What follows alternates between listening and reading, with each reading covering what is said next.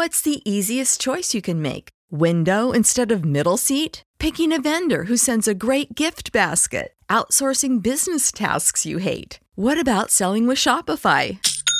Whether you're selling a little or a lot, Shopify helps you do your thing, however you cha-ching. Shopify is the global commerce platform that helps you sell at every stage of your business. From the launch your online shop stage to the first real-life store stage, all the way to the did we just hit a million orders stage. Shopify's there to help you grow. Whether you're selling scented soap or offering outdoor outfits, Shopify helps you sell. Wherever and whatever you're selling, Shopify's got you covered. Sign up for a $1 per month trial period at shopify.com/try. Go to shopify.com/try now to grow your business, no matter what stage you're in. Shopify.com/try. The following production is part of the We Be Geeks podcast collective. Before we kick off today's show, there's a couple of things I want to add in here as we listen. I mean, this was the very first time I got to see the trailer for Doctor Strange in the Multiverse of Madness. And upon repeated viewings of the trailer, I have noticed that I heard the voice of Sir Patrick Stewart, which to me means only one thing: Professor Charles Xavier. Now, how many characters from the X-Men franchise are we expected to see? We don't know. But this seems to be their way to connect the X-Men into the Marvel Cinematic Universe. This is also similar to, and I think I mentioned this later in the show, Michael Keaton's voice being heard in the Flash film, or little clips of the Flash for this DC The World Needs Heroes little bit.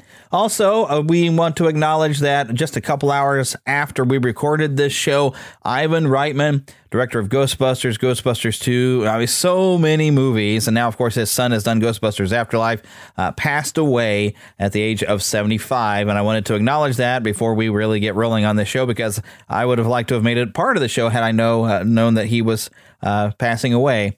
And we would like to, of course, honor his legacy and thank you for all the memories and the films that you've made for us, Ivan Reitman. But with all that said and done, let's get on with the show.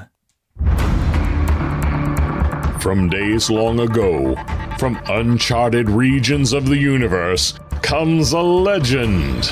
The dream that came through a million years, that lived on through all the tears. It came here, the Fandom Nexus. Fabulous secret powers were revealed to our host as he plugged in his microphone. I have a podcast! Here he is, your Spider-Pan, Jeremy.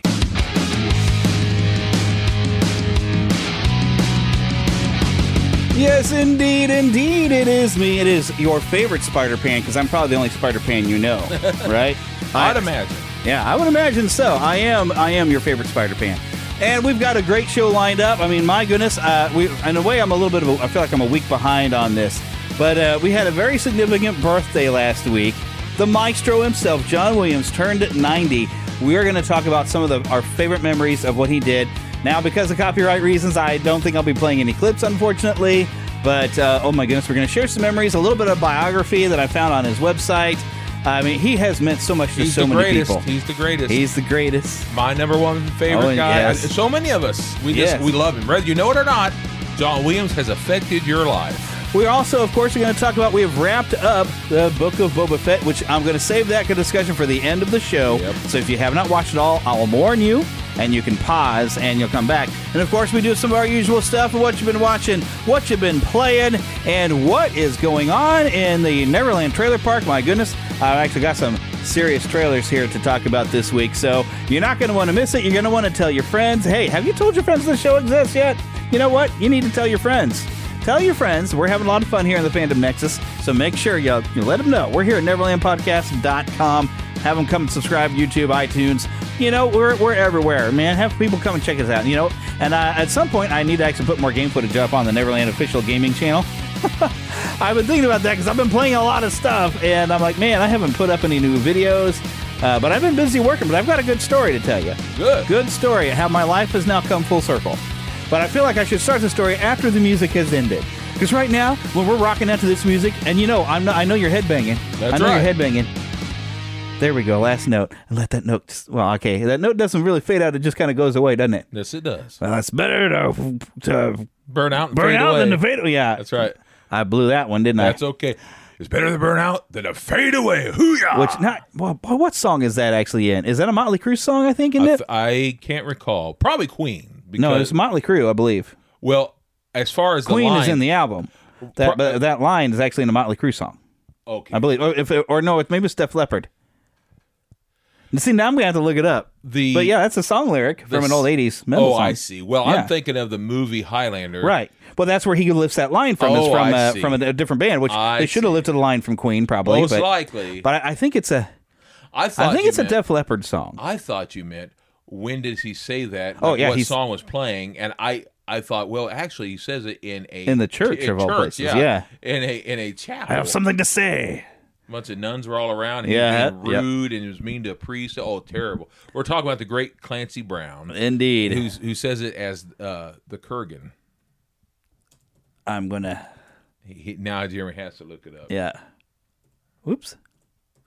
If you've never seen the original movie Highlander, great film. 1986. Just a great film. And since then, there's been spin-off after spin. I mean, they were not all good, I'll be honest with you, in my opinion. But I liked the TV show, The Highlander, and they had a horrible cartoon. At least I thought it was a horrible cartoon. But they had some good comic books and other things that were good. Well, that's creepy. The line, "It's better to burn out than to fade away," was included in Nirvana frontman Kurt Cobain's suicide note in 1994. Oh. Wow. Well, not that I'm saying who's quoting it. But Apparently, Neil Young actually put it... conveniently, Neil Young making the news here. But there it is, Def Leppard. Yes, better to burn out than to fade away. They actually had it in there, but I think they might have quoted it out of Neil Young, one of his songs. When did Neil Young say that?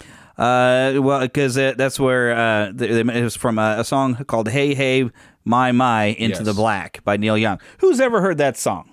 I don't know. I don't know if I've heard. I probably have. I've heard of But it. Def Leppard, I have heard them song because they actually started with "I got something to say. It's better to burn out than to fade away." And then the song starts. I can't think what song it is. I've heard that song of Neil Young. Young? I don't. Yeah, but I don't. I've heard of it. I mean, I don't know that I've actually heard it. But I did not realize Kurt Cobain wrote that in a suicide note. That's creepy. Well, okay, Very moving much on. So. Moving Very on. much so. I did not mean. But all right, so here's how my life has gone full circle. Okay, so those of you who are regular listeners to the show, you are aware that I've started working for a television station, and I make local ads for a television station. And one thing we've got going on, well, other than I'm putting together stuff for a circus, but I needed to come and film. One of my coworkers is currently quarantined, and so he wasn't able to film. And I had to have these people come in, and we were using the green screen in the weather center, basically, in the news studio. But what this is, it is a kind of a local theater company up in St. Joe, Missouri. They're performing The Little Mermaid. Oh, cool. So I had the director and a producer or whatever come along with their actress who's playing Ariel Fun. to come and do basically a green screen film shoot that my coworker was going to go and get on After Effects and add, water and whatever and finish out. It's like a 15 or 30 second spot, I guess. But I was even telling him, this is like my life's come full circle, because those of you who've been with us a long time, or been with, at least with me a long time, I started out the show and it wasn't meant to be a Disney show, became a Disney show. From there, spawned on to where I went back to university, got my degree in audio and video and all that kind of stuff, digital media production, started working in radio, started working in television, left doing so much of a Disney thing, but yet here I am in my television career, the career I got that pretty much launched from doing this podcast, and I'm doing a Disney shoot. And yet, to bring it back to a full circle again, to bring it back to that, is that I was a Disney fanatic as a kid. Yeah. But the film that made me go absolutely ape nuts and go completely deep into the Disney fanaticism is the fact of The Little Mermaid. The Little Mermaid, I went and saw, it was the first movie I ever saw on opening day. My grandparents took me, and I got so deep in it. I got the soundtrack, I studied it, I memorized it. And I mean to tell you, at the time, my voice hadn't changed yet. I was only 13, but still, my voice should have changed by then. It didn't. My voice didn't change, so I was able to sing as high, maybe higher, than The Little Mermaid. And folks, I got to tell you, I even sang some of that music at my school, and if you want to get funny looks, be a fat 13-year-old boy going, oh, and singing that loud. That didn't go too well. But I did get a lot of good points and people saying things about me singing Under the Sea. That was a big deal. Oh, yeah, Under the Sea. You can get that with a guy's voice. I didn't do that, though. You can get away with that kind of there. Still. Oh, yeah. You and I, we used to sing a lot of Disney songs from back in the day, man. We were teenagers. Oh, I didn't care what people thought. I had a good time. We had our fun. Yeah. So, and I'm still the Disney fan, but I'm more of a vintage Disney fan. But me too. I'm just a little annoyed with them. I'm more of and this is just me. I know we're kind of getting off subject here, but I just am more of a fan of sentimentality. I was talking about old TV shows, nostalgia. Yeah. That's it. Sentimentality when it comes to nostalgia. How much fun it is to go back into your, not just childhood, by the way. I mean, we're talking about going back to time before I was even born. Howdy Doody. I went around there in Howdy Doody. My father was, but something about going back to a time that was simple time, and those is a lot of Granted, fun. we're not saying the world was perfect at the time. No. Before anybody gets on that wagon. Yeah, we know that. Yeah, we know there was a lot of things always wrong with the world, but there has been. But yet there was an innocence. That's it. Still in the entertainment industry. That's right. And you can go to any time, no matter when. I won't get all biblical about this, but no matter when it was, there's always something wrong, but we like there's to always focus, something wrong with the world. Yeah, but we like to focus on the good, and that's not to be naive, but at the same time, doesn't mean you always have to focus on the bad either. Yeah, you don't look at all the things that were going wrong with the world. Let's look at what we enjoyed about the world, and that's what this show is about. Right. We're looking at all the stuff that we have a good time with. Positivity, and the fun that we had. And speaking of some fun we had this week. All right, so. All right, the only thing I had listed, and we're not going to talk about it until later, but what have you been watching? Book of Boba Fett. Of course, and I am still going through Star Trek The Next Generation, still watching that series. Great show. But yeah, Book of Boba Fett, I for a quick review, because I want to get in depth and talk about this show later, but I got to say, I loved that from start to finish. Me too. And I'll take the joke where people, somebody has said kind of turned into the Mandalorian there in the last few episodes, but I didn't mind that. It was really what I liked about Boba Fett, the Book of Boba Fett, was the fact that what it really kind of is, it's kind of like a bridge, in my opinion. It's a bridge until we get next season, but we'll save that for the end. Keep that in mind. A bridge too far. A bridge too far, far away. In the galaxy far, far away. But save your thoughts, because we're going to dive head first into that. But sure will. I want to make sure I give everybody a fair warning before we get into it. So we're going to do it at the end of the show. Because I want to be able to talk every little thing. Yeah. Every little thing. Because, oh my goodness, because every little thing they did was magic. Yeah. Every little thing just turned me on. Yeah. Even though my life before was tragic. I heard it. So my love for this show goes on. Yes, there we go. So oh my goodness, what have you been playing? Now I know you're looking forward in March to playing WWE 2K22. I know you're looking forward. My brain can't hardly go anywhere else, and you've already ordered your NWO package. Brother. Oh, yeah. I didn't mean to say that. That's right. Oh, you couldn't help it. You couldn't help it. I say brother a lot, folks, and let me tell you, part of it is, part of it is because... Let me tell you something, brother. Part of it is because I say brother because I can't always remember names. That's the very reason why my man Hulk Hogan did it in his early days, is because of that whole reason. But then it became part of him. Let me tell you something, brother. It became part of his world. That's right. That's part of who I am. I do the same thing too. Let me tell you something, brothers. And even in my sermons, I'm a pastor, in case you don't know. Even in part of my sermons, let me tell you something, brothers and sisters in Christ. I do this a lot. Right. And part of it is because I hear some of the Hogan coming out of me. The Hogan come out. Who's also a Christian. So I find myself doing that a lot. And let me tell you something, brothers and sisters in Christ. Indeed. That's funny. Well, the main thing that I was playing this week was a game called Control. And it was, how I like to play some scary type games. You? Yeah, well, of course, but Control is interesting because it's not really a survival horror type of game, but it's mysterious and kind of creepy, scary. And it's hard to explain, even after playing through the main story and some extra content that I got when I purchased it digitally. It's hard to explain everything. But you're playing as this woman, Jesse Faden, which what's really neat is Remedy, the company who did this, they're the same people who brought you Max Payne and Alan Wake. Now, the interesting thing, this game takes place in the same universe as Alan Wake. Now, I don't know if the Max Payne storyline is supposed to have happened within their same universe. That would be interesting. But Max Payne is more grounded, other than doing bullet time stuff. But it's more like cops and bad guys. Alan Wake I have not played yet. But Control... so you're playing as Jesse Faden, and you go into the secret Federal Bureau of Control. That this is in a place that they call the Old House. That you can only find this building if you're looking for it.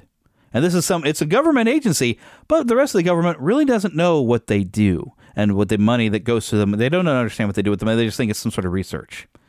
But something has gone wrong in the FBC, and people are just floating around chanting weird things. Ooh. And it's creepy. They're just floating. And some of them are flat out possessed by some stuff and will come down and try to kill you. But these people are not like zombies. They're fully armed, some of these people. Some of them have, machine guns, shotguns, pistols. I mean, so you're basically doing some combat shooting. But what's wild is Jessie, when she finds a weapon, it seems to be this gun. It's known as a service weapon, is what they call it. But when you find some documentation, you find service weapon, they've realized it has had different names throughout history. Mjolnir, Excalibur. Oh. It's always been a weapon in their hands. And basically, when she takes a hold of it, she is kind of like a chosen person. You are now the director of the Federal Bureau of Control. And her story arc is pretty much like trying to resist that, but then, accepting her role by the end as the director. But she really is just trying to find her brother, because there was an incident, and I don't want to give away too much, but there was an incident when her and her brother were children. Because what Federal Bureau of Control does is they're trying to control stuff, what they call, not paranormal, paranatural. Because they're real things that happen, but they're not from our world.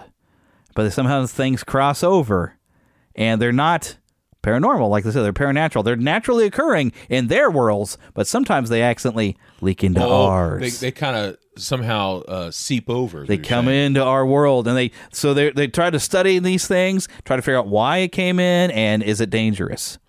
You know what? But something happened when her and her brother. With an object, because what they'll do is like an AWE, that's an altered reality world type thing. Yeah, like other realities, kind of like mirror in a sense. That's like old Star Trek. There is a bit that's a mirror too, that you actually go inside a mirror and fight an evil version of yourself. Well, that is like mirror in a sense. It was. That's what I was totally thinking. And when I went into the Mirrorverse, everything was backwards.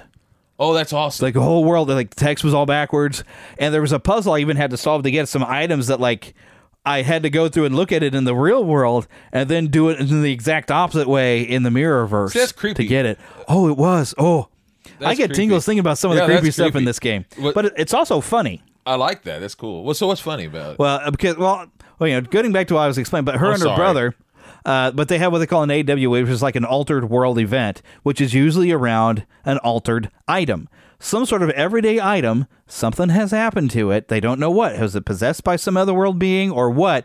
But it has gone wrong. Now, what had happened, there was a slide projector, and it wasn't the projector. It was one particular slide in the slide projector that had been an altered thing. And this one slide would open up a portal into another world. Now, to get you started, so to get you just kind of the basics, they accidentally opened this portal to another world, and something came through.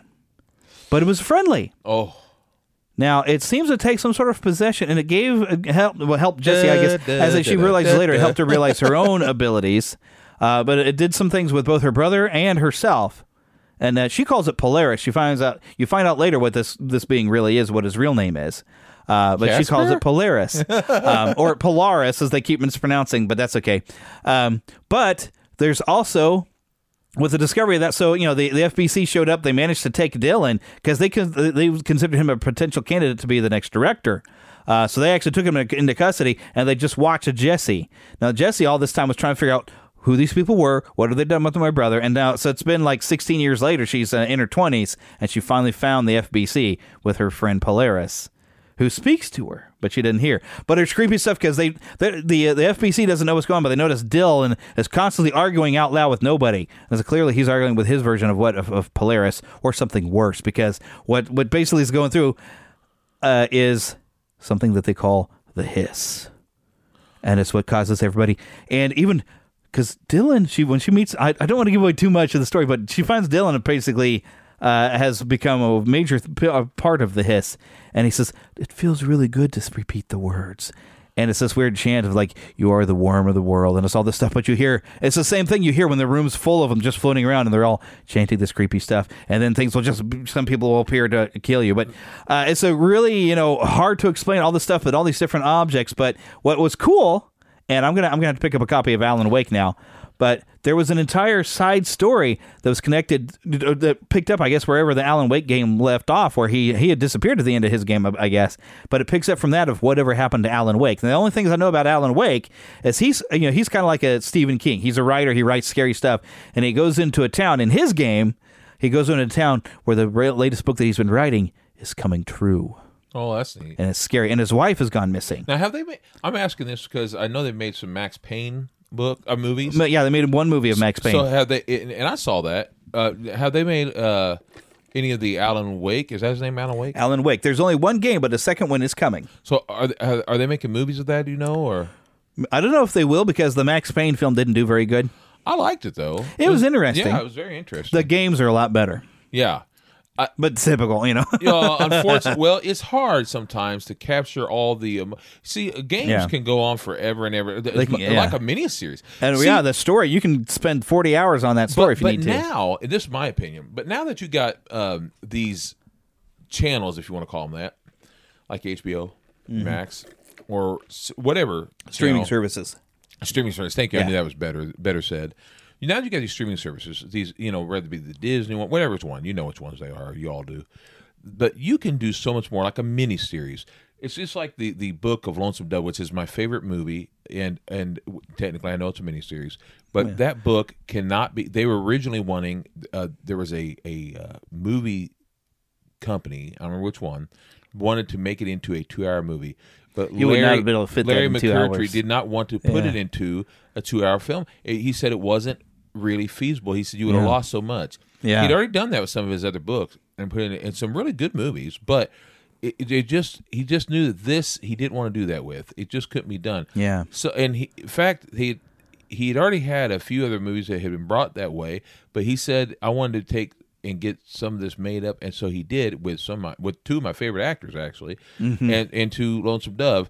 And I'm sitting there thinking that maybe with these streaming services, they should do that with some of these games and make it almost like a mini-series, like a series. Well, we've actually recently had Arcane, which I haven't watched, based around the League of Legends by Blizzard, which is, I don't know how much story is actually involved with League of Legends, and I didn't watch Arcane. I hear it's not bad, but every time I think of League of Legends, I think when I have tried to play it online, you got 7-year-olds once again that will cuss you out because you didn't do something the way they think it should be done.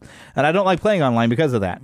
But maybe if they make a series, like I'm talking a movie, or even animated. A lot of games, I think, because the stories are so great. I mean, you do find occasional things. I mean, great writers and stuff. Now, granted, The Witcher is based off a book series. True. Yeah, but still. The Witcher 3, I mean, that's the one I think even people who hadn't played the other games, got pulled in Witcher 3, and that's where they knew there was enough of something there that they could make that series. These games, which I can't discuss. That's a very R-rated series, so I can't really discuss it too much on this show, I guess. Do you remember, Jeremy? Do you remember the old Find Your Own Fate books? Yeah, Choose Your Own Adventure. Choose Your Own Adventure, Find Your Own Fate. They had several companies had different, basically the same. We could do a whole show on that, man. So that's what, in fact, just recently I saw a thing online about, like on YouTube, about those types of books. It seems to me that these new games that we have, like you were mentioning, this game, seems to me like the new games are like those old books, but because now you can do so much more. You can do so much more, and you get to live through the adventure in the game. Exactly Games right. have gotten so much, and that's why I have no shame that I don't mind if I'm struggling, if on a difficulty level, I don't mind putting it on a because a lot of times they'll put it as like, if you just want to experience the story, we recommend this difficulty level right here. And I don't mind doing it because I play games a lot of times to experience the stories now. That's right. I take me on an adventure. So there's and with Control, there wasn't so much a difficulty settings, but they had things you could tweak to where you could set it to where I could have it auto aim a little bit for me. I could get some aiming assistance, and I can make a few gradual changes just to I still wanted to have some challenge, but I wanted to make sure I could experience the story without getting too frustrated because the combat in that game. The screen, I mean, there was times I could not see what was happening. Too bogged down. Well, some of them are explosion so dark. Things, and it's all red. I mean, there are enemies that their entire thing is to float as close to you as possible and then detonate. And even when you kill them, they still detonate. And they'll get behind you, you didn't see it, and if it detonates, it'll turn your screen red. When you get to taking enough damage, the edges of your screen are kind of going red, kind of like a Call of Duty, where it starts turning kind of red and blood. You kind of have that going on, and I got points where I couldn't see a thing, and you just get it got bored. difficult. Even after a while, you get kind of bored. Like, oh, heck with it. You say, I'm done with this. It's like, dadgummit, I want to experience the adventure here. I mean, you don't want it easy, but you don't want it so difficult that it's not fun. Right, yeah. And I like a good balance. And I'm at that age that I'm here for the story. I want to be taken on an adventure where I get to play the main character. And what was cool about Control is, we've got this world of, we're starting to get more and more open world type games. Control is actually an open world game all inside of this one building, because the old house, they don't know how it got this way. They don't know how long it's been there. But there's warnings to employees that if you notice the bathroom has moved somewhere else, because the house shifts, it likes to change, and it's bigger on the inside than it is the outside. That reminds me of some of the old. You remember going to different, either whether it be haunted houses or haunted mansions, or it used to be old festivals like I meant to say parks you go to, and they would have a little haunted house fun ride in it. Yeah. And you'd have stuff like that where they knew how to set it up where you'd go through a hall and suddenly it looked like you're going down a long hall, and suddenly it was just a little room, and it changed on you. But especially when you're young, like 5 or 6 or 7, you'd be like, what? What's going on? What just happened? It's very scary when you're a kid, especially because, you're a kid, you're kind of new to the world still, and you don't expect, and your imagination is most of the fun work. Yeah, it just is. Yeah, and that's what gets you, and that's what makes it fun. Is to let the imagination do the work.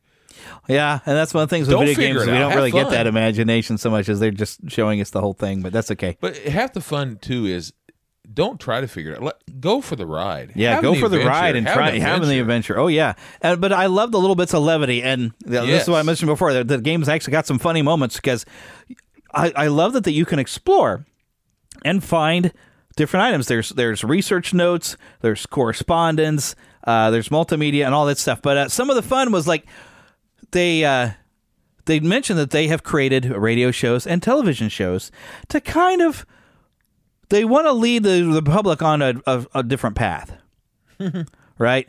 Because they know the public notices things, but they always, aliens, yeah.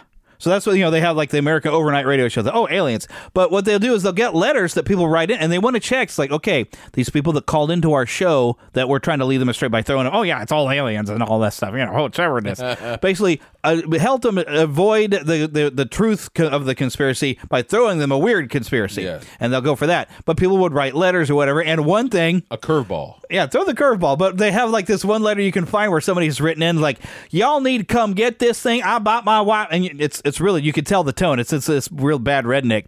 I bought my wife one of them singing fish, but that thing is singing directly and it's cussing at us. I serve the devil's in it. I think the devil's done to possess my wife too. You need to get this fish out of my house. But you see that they've received this sort of thing, and then they investigate: is an altered world event going on here? Is there an altered item there that needs to be removed and confiscated? And do we need to do the people that are affected to make sure that they never find out the truth of this other world is out there? Yeah. But there's funny stuff, and even some of the other things that's funny. There's one room, and they and I guess this band exists in the Alan Wake world. It's like the something of Asgard. Old Gods of Asgard, I think it's what it's called. And the names of the players is actually Thor and Odin is actually the names of the people. But they have a song that you can go into a room, and there's a questionnaire. They have people come listen to the song to see what effects the song may be having on people, because the song apparently is not normal. But there's even one bit where there's a bit of a mixture of some live action footage that you watch film strips, and one of them is Doctor. I wanted to call him Dr. Strange, but that's not right. What was the guy's name? Golly. And the guy who's playing this scientist, Dr. Darling, he's actually the voice of Alan Wake. And the cool thing is the former director, who's Zachariah Trench, who is dead, but he can communicate now that you have the service weapon. And when you listen to him, I realize that's the voice of Max Payne, and he's even doing the low gruff thing. But what's funny is at one point, low can you go? Well, at one point you find a film strip of Dr. Darling, and he's made his own music video and his little song. And what's interesting about this song, he's basically like, you are dynamite, and he's dancing, got sunglasses. It's just, and it's really actually kind of well done music video. But the weird thing is, he's never met Jesse Faden, but he knows her name. He knows that she's coming because Dr. Darling is the only one that knows that something called the Hiss is coming. And you find out how he knows this later. But I don't want to spoil this. But I definitely got to recommend, if you like a good mysterious sci-fi, little scary kind of game that'll take you. I mean, I spent I don't know how many hours playing on this. You keep saying the Hiss, and I keep thinking. You remember that tank from Cobra? Yeah, the Hiss. The Hiss. The Hiss. Hiss. Indeed. Yeah. I also have to tell you something I just started playing with. Oh, and I got to tell you this story. I vowed to tell the story because I got somebody stuck it to me, and I'm going to rat them out. Because I have an audience and I have a voice. Now, I don't know how far this company reaches. They're based out of Joplin, Missouri, I've learned. But they're called Vintage Stock. And now they've stuck it to you once before, too.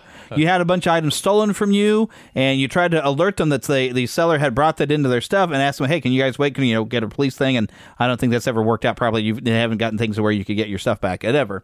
Well, I went in there. They wouldn't. Yeah. Well, I went in there. Last Saturday, I had some old games. I thought, well, let me sell some old games and see if I get some credit, and we'll just see. They never really give you much anyway, but I thought I'd go in there and check out things. Well, they go and look me up with my ID, and I don't know what happened, but I'm actually banned from selling things in Vintage Stock. I don't know why. They gave me the phone number of a place in Joplin. I tried to call them that day, and of course, you can't reach anybody on the weekend. I have since called, and I've left a message with their customer service. It's like, hey, can somebody give me a call back? Because I don't know why I'm banned, and I'm afraid there might be some identity theft going on. Sure. Maybe somebody did do something with my ID. But I have not heard back from them. But what I have heard, and this is now I actually had an affiliate link for GameStop, and I just haven't used it. I might have to put it back on the website. Some affiliate links for GameStop, because GameStop loves their customers, unlike Vintage Stock, who will ban customers from selling stuff and then not be able to explain it. And like, what? Excuse me? Plus, they kind of screw you over with some stuff. But maybe that's why. Maybe I pointed out, it's like, wow, you guys really don't give very much back. Maybe because I pointed out the problems with that company. And really, I can go there and buy comics, but I could buy comics from some local dealers, which I'd rather support them anyway. But anyway, so I go over to GameStop with these games, and all right, now I've had my plans when I get $50 every 2 weeks when I get paid to blow on whatever I want. Well, this is lovely. I got onto their a pro account, which I had kind of a customer account thing where I had a card, but where it doesn't really do much unless you go for the pro account. Now, the pro account, for just $15 a year, at the first of every month, I get a $5 credit that's only good for that month that I can go buy whatever I want, right, in their store. Now, when I spend money there, I actually build up reward points, and they've right out the gate give me 10,000 reward points. Reward points I can build up like savings to eventually get that PS5, which is I'm trying to save for, even though I keep spending my money on Masters Universe figures. I'm not saving very well on my own, but I can once a month go and buy a game and then build up reward points, which become credits for me to purchase my PS5. So I can buy a game and save at the same time. Plus, GameStop, when you're a pro member, they give you more for your trade-ins, which I don't trade in that often. But be nice, I get more. And so I'm thinking, along the way, like my next target, I'm going to go ahead and have to get Alan Wake now because I need to play that so I can put that in there with what I've learned on Control. But, there's some other games in there that, I can buy used games. And I finally figured out Hitman. And I've got through the first Hitman game, like, all right, now I think I'm ready to play Hitman 2, which I can get that for about, $16, deduct $5. It's not very nice to go hit a man. Well, it's like the ultimate James Bond simulator. The way James Bond was written, not the way he's presented in film, by the way. Oh my gosh, you got to play. They're fun. Once you figure out what you're trying to actually do. I've played it. Yeah, it's a lot of fun. Yeah. And I'm talking, of course, the rebooted Hitman, I haven't played the original game. Oh, no, I have. But the rebooted ones are clever because you get to find ways to cause an accident to kill, and it turns out your targets are very bad people anyway. So, but I saw that one. But I can go in and buy used games, Plus, you know, since I'm saving for a PS5, I can go in and maybe start stocking up and have a library of PS5 games. By the time I get my system, I already have some games to play, you know. So GameStop is treating their customers very well. Vintage Stock will screw your customers over. Thank you very much. That's what you get for crossing me, Vintage Stock. I'm telling all my listeners not to shop in your stores. Find your local comic dealers. Find a good GameStop. Because, heck, you know, GameStop, remember they had that wonderful thing where their stock was going down and everyone jumped in and bought stock and saved that company on Reddit. And a lot of people profited because GameStop is taking care of customers even when they're not trying. All right? So, GameStop, y'all. Right now, I don't have an endorsement. I will try to get some links on my website because at one point I did have some affiliate links. I need to get that, but going again. I can't remember who I had my affiliates through, but I still get emails through the GameStop affiliate things. You know what? I'm bringing it back. GameStop, brother. Can I say it again? GameStop. It wasn't Vintage Stock, was it? It wasn't Vintage Stock. Vintage Stock, I'm done with them because they can't even call me back to try to explain this to me. I may have had an identity theft, and they even had a thief bring your stuff over to them, and you would even bringing police around. You weren't able to say, hey, we need to put a stop. Don't sell these. Because these are stuff that were stolen from my store. And you had stuff that was like your father's old things, all kinds of stuff. I forgive them for it, but because they're not the thief at least. Yeah, they weren't the thief, but they could have been a lot more helpful to help you recover your stuff. Yeah. And the only thing that really irked me the most, and this really wasn't them. I must give them credit for this. It wasn't really them that said it. It was actually the police officer. But at the time, he said to me, I say, am I able to get my things back? He said, yeah, you can buy them back. But that hurt. Yeah, that really hurt. Yeah. Buy back the few things that were left over that was stolen from. Anyway, those are just things and all that. But it was the memories you had with them because some of the stuff was from your father. My father and all. Yeah. It really, and to be honest with you, it wasn't the stuff. It was the attitude thereof. That was the police officer, not the vintage people. I just want to make that clear. Okay, but Vintage Stock, we still don't like them anymore. Okay. I'm no longer going to shop them unless I hear back from them and they get this cleared up and we fix this because there's no reason to ban me from selling to old games to them. That doesn't make sense. I don't even understand. But so they better have a darn good reason, and hope I don't have to bring them up again. I'm just reminding you, like Kevin Smith when he was thrown off of an airplane for being and sitting in two seats. It's like y'all seem to forget I have a voice, so people will listen to me. I do. I personally forgive them, but for all that stuff, but they still need to treat their customers better. I agree. I understand your situation. Or former customers. I understand, brother. Hello, GameStop. All right. So, but okay. So there was another game while I was at GameStop, and this is where I got to talk about this game a little bit. I've only just scratched the surface on this game, but Phil, you'd love this. It's I think it only came out maybe last year, maybe a year before. It's called The Outer Worlds, and I call it Space Cowboys. Oh, cool. I mean, like, because it's sci-fi, it's outer space, but like the first planet you're on, you're totally like an old west town, man. That's great because some people call me so cool. Some people call me Space Cowboy. Some call me the Gangster of Love. Yeah. Some people call me Maurice. There we go. But I sing from the Pompadour of Love. Oh, indeed. Oh, but you would love this. It's kind of difficult because there's times I got some fights and I got like 5 guys coming and gunning for me, and I'm like, uh-oh, and you get into trouble. You got to be smart and get behind, find you some cover. But it's a first-person open world in different planets. I've only so far been on I guess 3 locations because I did do a quick little station, but I'm on a space station. I had to stop because we need to make this show today. But oh my goodness, the style of this is just fun, and it's a Western in space so far. I'm loving this. It's called The Outer Worlds. It was kind of almost an indie game, but not quite. I mean, it's where it didn't come out to a big hubbub, but it's really great. It's creative. Oh my goodness, this is so much fun. I gotta show you this game. You'd love it. But anyways, all right, so we've talked about games long enough. It's time. I only have a little bit of news and everything, but I got to hit the button just so we can talk about just a little bit of news.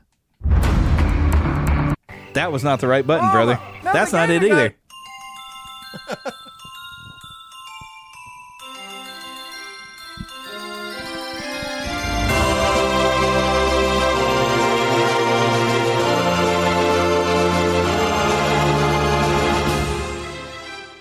Spanning the Disney and geek universe to bring you the best in comics, toys, movies, and entertainment. This is news from around Neverland. All right, so the only thing, and this is, I feel obligated to mention the Oscars, just because there's some stuff, and I've kind of gotten to a point where, like the Oscars in Hollywood, let's face it, they're out of touch with us regular folks. Yeah. They've been for quite some time. Yes, so I don't really pay attention to the Oscars. Yeah. Love them. Even Ricky Gervais couldn't save them. No. I loved his speech. Oh, but, he was so great. but I got to mention a Best Picture nominee. Yes. Couple of them. Dune. Oh, that was a Dune good got a movie. Best Picture nominee. They did a good job. And Steven Spielberg, brother, he's back. Yeah. And I haven't gotten to see this yet. His West Side Story it got nominated for I want to Best see Picture. that because I love the original. So I haven't seen the original. Well, I got it. You know me. Yeah, but So I'm looking forward to seeing the new one. yeah, indeed. I would like to see what he's done with it. The especially- music in that first, I got soundtrack even. I mean, Of I've told course you you this. do. You know me. First of all, seeing how I love Romeo and Juliet, and it's a retelling Yeah. of Romeo and Juliet. I mean, what can I tell you? Yeah. I mean, that first one, if it's even half as good as first, which I know it is, but if it's Must be. Yeah, if it's even half as good as that first one, then it's going to be great. Because not only is it, and I'm sorry if I'm ruining this for anyone. I'm surely not, folks. We haven't seen this from now. I ain't seen it. But hey, I ain't seen it. I'll Stop it. I'm simply saying this. This is not ruining anything. The No spoilers. the story of Romeo and Juliet. Is Yeah, we not- know that story. It's just not just a story of love. It's also a story of prejudice. It's a story of families hating one another. It's a story of all those types of things, and that's the important thing to remember. It basically says that these people hate one another, and they used that back then in the late 50s, early 60s to tell you that people shouldn't hate each other because they're different. Right. And True. it's a retelling of that, which is beautiful. Yeah. It's a great story. And it's when you look at the story of Romeo and Juliet, it's love overcoming hate, but then it's hate destroying love. Yes. And that's the warning. Yes. It shows hate, how love can overcome the hate. So my love coming from my only hate is even a line Romeo utters in there. But then we see what the hate does and destroys. Exactly right. So I don't know if West Side Story comes out to a bad end or not. I don't know. I need to see it. I say nothing. Yeah, say nothing because I want to see it. But here's some other stuff that's kind of fun. Actor in the leading role. We got some Disney people here, other than Will Smith. Will Smith has probably done a Disney movie, but through a side company. I don't know. But we got Javier Bardem, which I love him. He's great at playing scary people. He's actually for something being the Ricardos, which I meant to watch. I haven't watched it. He plays Ricky Ricardo. But you got Andrew Garfield actually in Tick, Tick, Boom. And of course, Will Smith. And then Denzel Washington, The Tragedy of Macbeth, which just came out. I can't see that. But you've got an even actor in supporting role, J.K. Simmons, and being the Ricardo. So, I mean, you've got some Marvel actors who are getting some nods, which I got to bring that up, too. And seeing how you're talking about West Side Story, the original West Side Story, the main guy in that is a Disney guy, because you remember the guy from, I think we've talked about before, Johnny Tremaine. I still need to see that, dude. Oh, we need to watch that. I need to watch it. I know every year around 4th of July, I'm like, man, this is the time I'm supposed to be watch Johnny Tremaine. Disney Plus doesn't have it. Well, I What do. in the world? So, Yeah, man, we got to watch it. I keep hearing. One of the main guys in that, Johnny Tremaine, he was the main character in West Side Story. Nice. The original, I'm talking. So, Yeah. Something else I got to bring up, just because, I'm sure we've carried some of our Disney fans with us. Animated feature film. This is kind of cool. Encanto, which I didn't think it was that good. yeah, it was all right. Luca. I'm backing Luca. Pixar. I love Pixar. But the nice thing, kind of fun thing is Disney has 2 movies in here, because I guess Raya and the Last Dragon was still count as being, but that's been over a year ago. But I guess this was still within this term. But Disney technically has 2 movies, and Pixar has 1 in there. And then there's also The Mitchells versus the Machines, which I didn't see, and then something called Flea, which is a foreign film, animated. But I'm totally going, come on, Luca. Yeah, I like the Ryan one. That was Ryan the Last Dragon was pretty good. I really enjoyed the animation. Yeah, It was tremendous. and the style of it. It was pretty good. It felt like it was the plot of a video game too. It felt like Legends of Zelda come to life in a weird way. But it wasn't one of Disney's best. No, but I like the messages and things in that. Yeah, it was pretty good. Yeah. But I didn't care for what's her name? That she was a lot better in Shang-Chi. She Awkwafina. I didn't care for her. She has great voice, though. I will say, in the sense that she has such style. Yeah, and she definitely. It was a style that just didn't fit with the tone of the film. But she definitely. I'll say this: she's a great animated character in the sense that she seems like an anime character, even when she's not. Yeah, I guess that's what we'll put it. She's a character.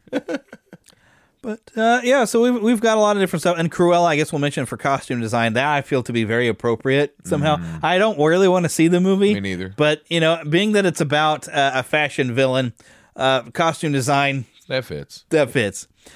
But yeah, so that's the only thing that I wanted to bring up for any sort of news this week. And now we're going to have some fun now, brother, because we're going to the trailer park. Mama, another gator got in the house. Another gator? Give me that sugar. Come here. Get him, Mom. Get that gator. The Neverland Trailer Park. So this week was full of trailers that I didn't know were coming and one that we were waiting for. That they've been advertising that it was coming. And we'll get to that one. But I got a few things that surprised me this week. The first one I'm going to play for you is called Lightyear.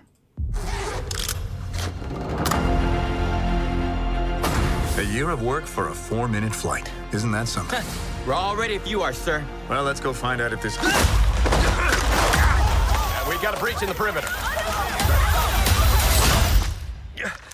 Thank you. Buzz Lightyear mission log. After a full year of being marooned on this planet, our first test flight is a go. Let's get everyone home. Good luck, Captain. We're all counting on you! Roger that.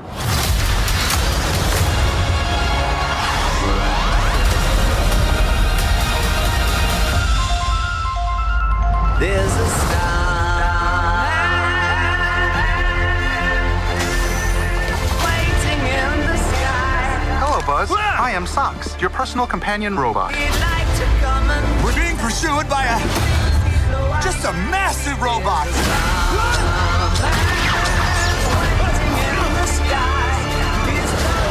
That was utterly terrifying, and I regret having joined you.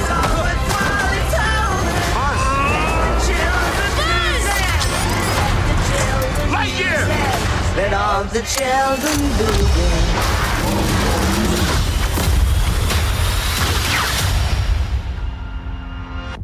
I can provide sleep sounds if you like. I have several options. Summer night, ocean paradise, whale calls. No. White noise is fine. Very well. Good night, Socks. Good night, Buzz.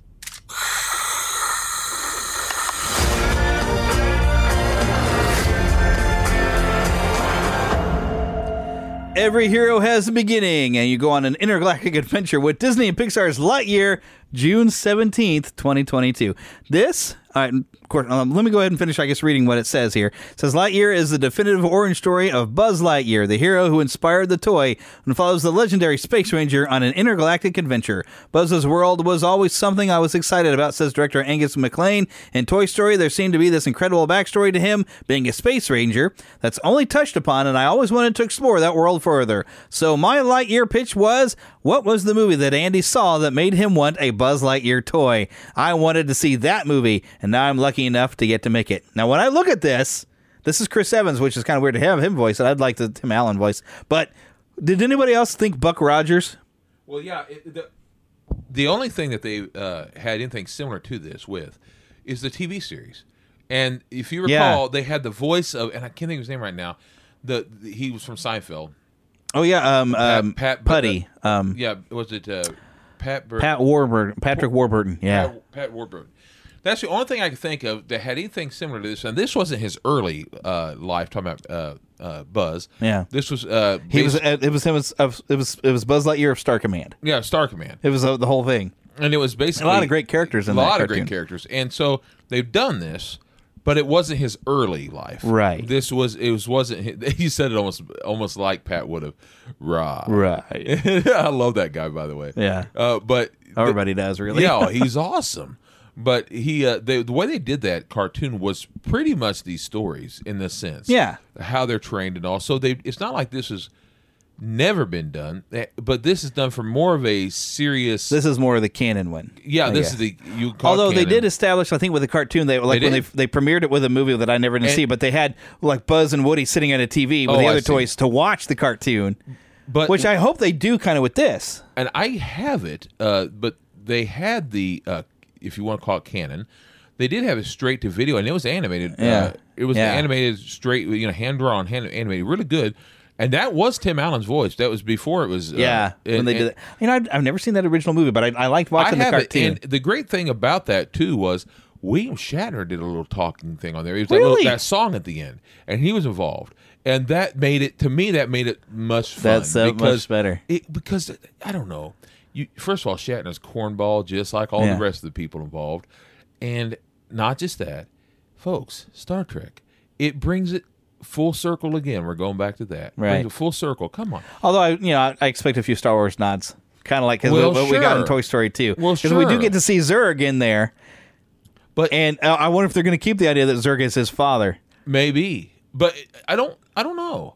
That would be kind of cool. But what would be great is, at least when it comes to this whole thing, when we were talking about Shatner and all that, Star Trek and Star Wars, they have such an old school sci-fi greatness. The richness. Yeah. I mean, they are sci-fi. I'm not saying that there's none other great sci-fi things, but they are basically the two bestest of sci-fi. Yeah, sci-fi and fantasy. Really, because Star Wars is a fantasy. Oh, yeah. In a sci-fi environment. Star Trek is pure sci-fi. It all comes full circle again.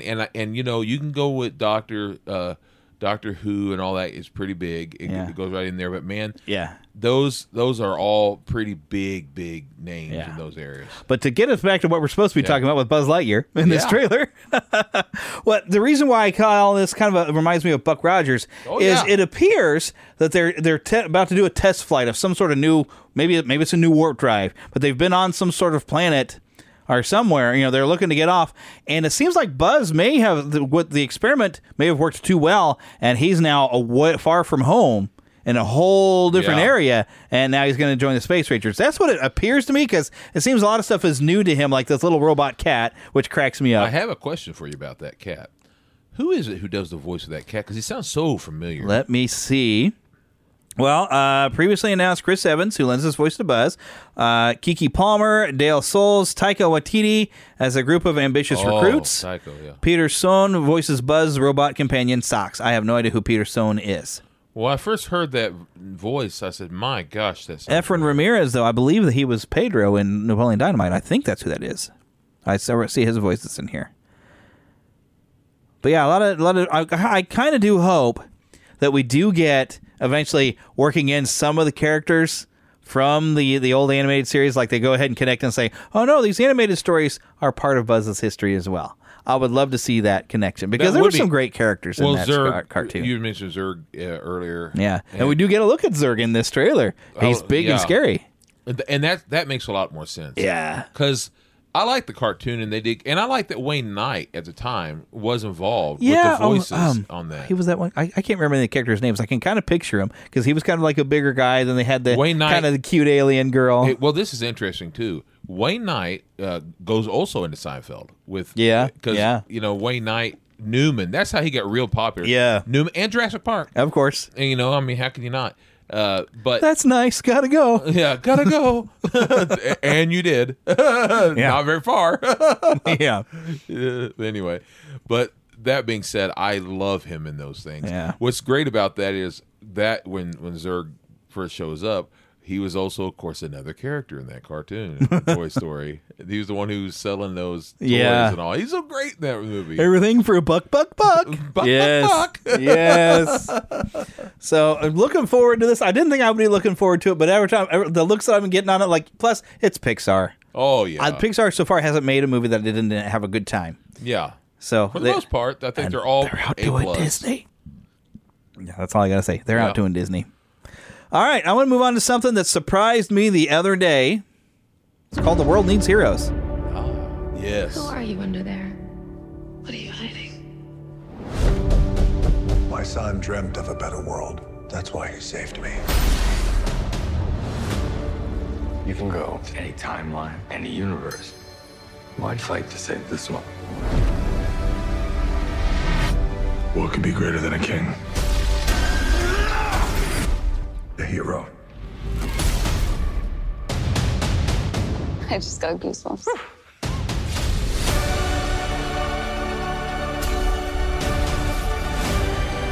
If we don't stand up, no one will. Come with us. It's a glorious world out there, waiting for you. The Batman, Black Adam, The Flash, and Aquaman in the Lost Kingdom. And DC's promising to put all these movies in theaters. And this one little thing, the thing is, me being the Marvel guy that I am, it says the world needs heroes, and it's a DC ad for all their stuff doing this year. I'm like, the world needs heroes. The world's got heroes. It's in the Marvel Cinematic Universe, brother. The world needs DC heroes, which most of those were first. They need good DC movies again. That's exactly right. That's what we need. Hey, now, did you recognize Michael Keaton's voice there and talking to the Flash? Yeah, did you recognize the man speaking to Black Adam there? Yes, indeed. Good old Pierce Brosnan. Yeah. Perfect for the role, man. Who is he supposed to be, though? I can't remember the You're the DC guy, man. I can't remember the character's name. He's the one who hands over the powers of the Shazam things. I just can't think of his name. Who makes sure that they receive. So he's like before the Wizard Shazam, then? Yes. And I can't think of his name. But, I have no idea. But Pierce Brosnan is one of my all-time favorites. He's great. Yes, He's I a great love him, man. He'd just be great for this. I just can't think of his name right now. The character, I mean. I have no idea. But, and I did see some other characters that kind of recognize, in the gold armor. I can't think of who that is. Are you talking about? You're not talking about the Hawkman. No, I know Hawkman. Yeah, of course. But the other guy that you see, he wears blue with like gold armor. Oh yeah. And he's got like a shield normally. Yeah, that's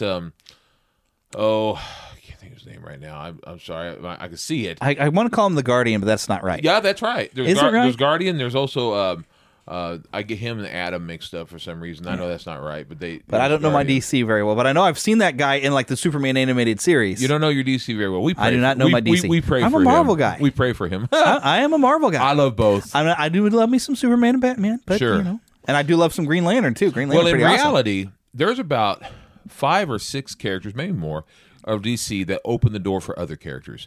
Batman, Superman, obviously, Wonder Woman, the Justice League. They open the door for everyone else. In '79, when they made everybody believe that a man could fly, when they took Superman seriously, thank you, Richard Donner, for taking it seriously compared to what they did to your Superman 2 and made it silly. And say what you will, but showing us that this is what we could have. And say what you will, but I know people like to joke about it, but in reality, Adam West at the time. He did make Batman popular. He really did, and made it silly though too. Well, it was already silly. Yeah, at that time, folks, they were making fun of themselves in a way. At that time, that was the Batman you had in the comics. Mm-hmm. That's the way it was. So they were just making what you had in the comics. Yeah. That's how it was. Well, the comics started to reflect it because really, and there was a thing I was watching on that where they basically the 60 series was meant to kind of be in a satire of what was in the comics. Yeah. So, but then they got everybody loved that style that the comics started went a little further to kind of match. Yeah, they was already that way for so long in the early 50s and 40s, and so they went campy. Yeah, and then Frank Miller says like, "Hey, I remember what the original comics were like. Let me go that way a little bit." For 1 year, it was only serious for 1 year. That's the truth. Yeah, my goodness. Yeah. But I am looking forward to seeing some of these movies. I'm like a Black Adam. I'd kind of like to see that. I'm waiting for Shazam too, but they didn't. I guess that's 2023. Yeah, and you got. And the only reason I want to see that Flash movie is because they have Michael Keaton's Batman universe brought in. I do. I must. This is going to sound so horrible. I don't like the actor playing the Flash. I didn't like. I like him in some other stuff. Yeah, in the Fantastic Beasts series, I like him in there. I'm not saying he's not a good actor. I just mean he himself, he's a goof. But as the Flash, yeah, definitely. Well, in real life, I've never seen him in real life. So. As himself in interviews, he acts like such a goofball. However, he's still a good actor, and he doesn't fit the Flash very well, or at least hasn't so far. That doesn't mean I'm not looking forward to seeing him himself as the Flash, because I can't wait to see what he does. Yeah, I will say this too, from what I've seen in that commercial so far, just the way the outfit looks is much improved. Much improved. It looks like what you see in the comic books now. Yeah, that first thing they had in that, it looked like it was stitched together with barbed wire. I didn't mind it being a beginning, but I was hoping even by the end it would look a smidge better. But this will, I think it will be tons better, and I think he'll do better. I hope so. I hope he's not supposed to be that comic relief again. That was really bad. That was really bad. That comic relief, quote unquote. Yeah, you need to be funny. Making him a joke. Well, there's a difference between Barry Allen and Wally West, and they had him acting a little bit more like Wally West. Wally West is a little bit more lighthearted compared to Barry. If you're supposed to be a comic relief, you need to be funny. Yeah, and he wasn't. No. Kind of like having the one girl that's in the Two Broke Girls in the Thor movies that's supposed to be the comic relief, and she's just not funny. No. And I was not happy to see her in WandaVision. I was like, oh, but she was not annoying in WandaVision, thank goodness. But, oh, she just wasn't funny. She was annoying. Oh, I agree. I don't care if she's cute. Kat Dennings, but and maybe she's funny in other stuff. Because I guess I don't know her TV series. She was on the Two Broke Girls. I never watched it, and maybe that show was funny, but she was not funny in the Thor movies. But anyways, let's move on. Speaking of Marvel, every night I dream the same dream. And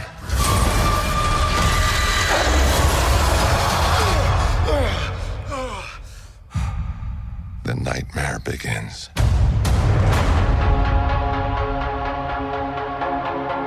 I did what I had to do to protect our world. You cannot control everything, Strange. You opened the doorway between universes, and we don't know who or what will walk through it. Wanda, what do you know about the multiverse? Viz had his theories. He believed it was dangerous. He was right.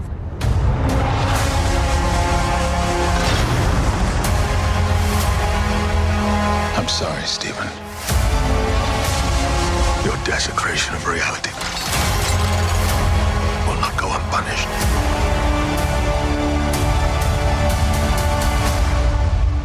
We should tell him the truth.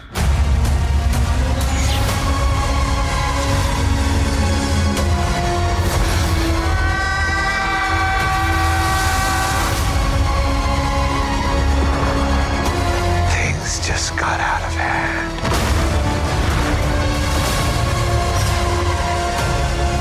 You break the rules. Look out! You become a hero. I do it, I become the enemy.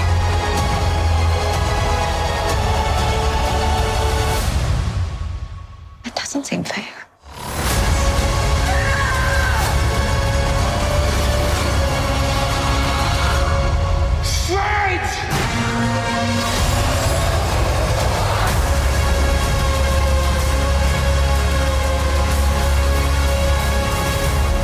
May 6th, Doctor Strange in the Multiverse of Madness. Now, this trailer just dropped, just a little bit before we even started recording. I did not know that this was coming, but I figured for Super Bowl it was good. I had a feeling during the Super Bowl they were gonna see something. So, this is the first I'd seen of it. But all right, let's see what it says. It says, "Enter a new dimension of Strange." Watch the official trailer for Marvel Studios' Doctor Strange. Okay, I already got them. But all right, here we go. In Marvel Studios' Doctor Strange in the Multiverse of Madness, the MCU unlocks the multiverse and pushes its boundaries further than ever before. Journey into the unknown with Doctor Strange, who, with the help of mystical allies, both old and new, traverses the mind-bending and dangerous alternate realities of the multiverse to confront a mysterious new adversary. And we see Mordo is back, and I cannot think of the name of the weird squid with an eye there. He was in that Marvel Superheroes fighting game, though, back in the 90s. Yes, but I can't recall his I can't think of his name either, but oh my goodness, that looks so good. We'll call him Squid Eye. Squid Eye. Squiddy. Oh, man, I want to say it's Shumagorath. That might be right. And that might be who it is, but I don't typically read a lot of these, but woo! Woo, intense. And I love Wanda makes a pretty good point. When I break the rules, I was the bad person. How come you're okay when you help people? Well, Wanda, you did really mess up, and so did apparently Doctor Strange, but I don't know, maybe his mistakes were different because she did, and I think she's coming to terms of being sorry for what she did out of her mourning. And then I like that we're getting some development of that. She did it for herself, though. She did it for herself, and and we don't know. Maybe Doctor Strange, something else he's going to do that's going to be bad. But I guess him doing something for Peter and then having to fix it in the previous Spider-Man movie, which I've told Heather she has to watch Spider-Man because she loves the Doctor Strange movies. She didn't want to see the new Spider-Man. And I said you have to because it sets it up, and there's a connection, very directing wise. Sam Raimi. Yes. Sam Raimi. That's right. I love Sam Raimi. Yeah. Have I mentioned that? Could you tell from the tone of my Well, voice? Doctor Strange and Evil Dead, in a sense. Well, because this is supposed to be a scary Doctor Strange movie. Yes, well, Evil Dead, exactly. Oh, man. But this looks so great. I cannot wait. May 6th, just a few short months away. Oh, man. This looks so cool. It's so exciting. I am down with this. But here's the movie I know you're excited for. Jurassic World Dominion. Oh, yes. I wanted to show them something that wasn't an illusion. I love hearing his voice at the beginning of this. Something that was real.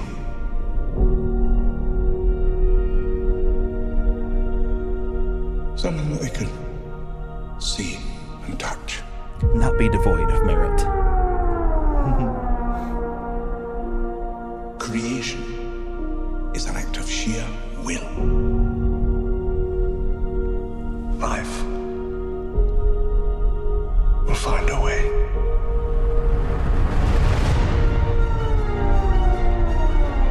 We can't keep her here forever. They find her, we're never gonna see her again. We gotta protect her. That's our job. Humans and dinosaurs can't coexist. We created an ecological disaster.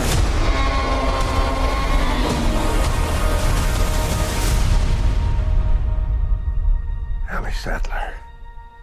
Alan Grant. You didn't come out all this way just to catch up now, did you? You coming or what?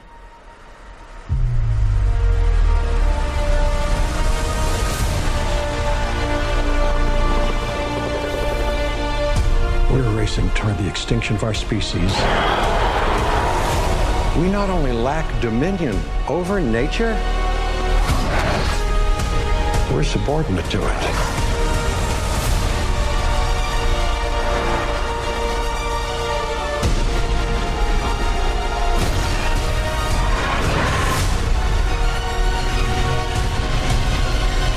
Come back. I always come back.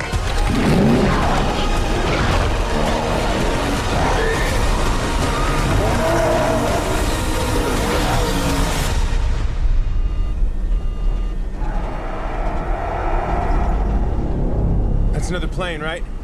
Not exactly.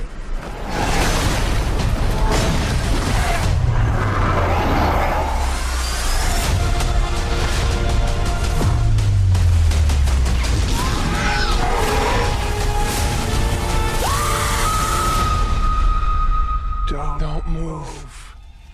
Bigger. Why do they always have to go bigger?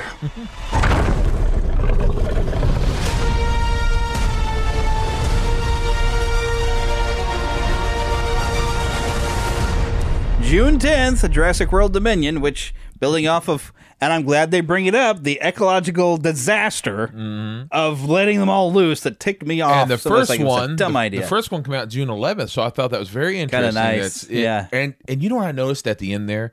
They're all three standing together near the end there, and they're all wearing pretty much, or very close to the same clothes, the colors even. Because she's wearing the pink with the blue, he's wearing the denim blue look, and talking about the Alan Grant.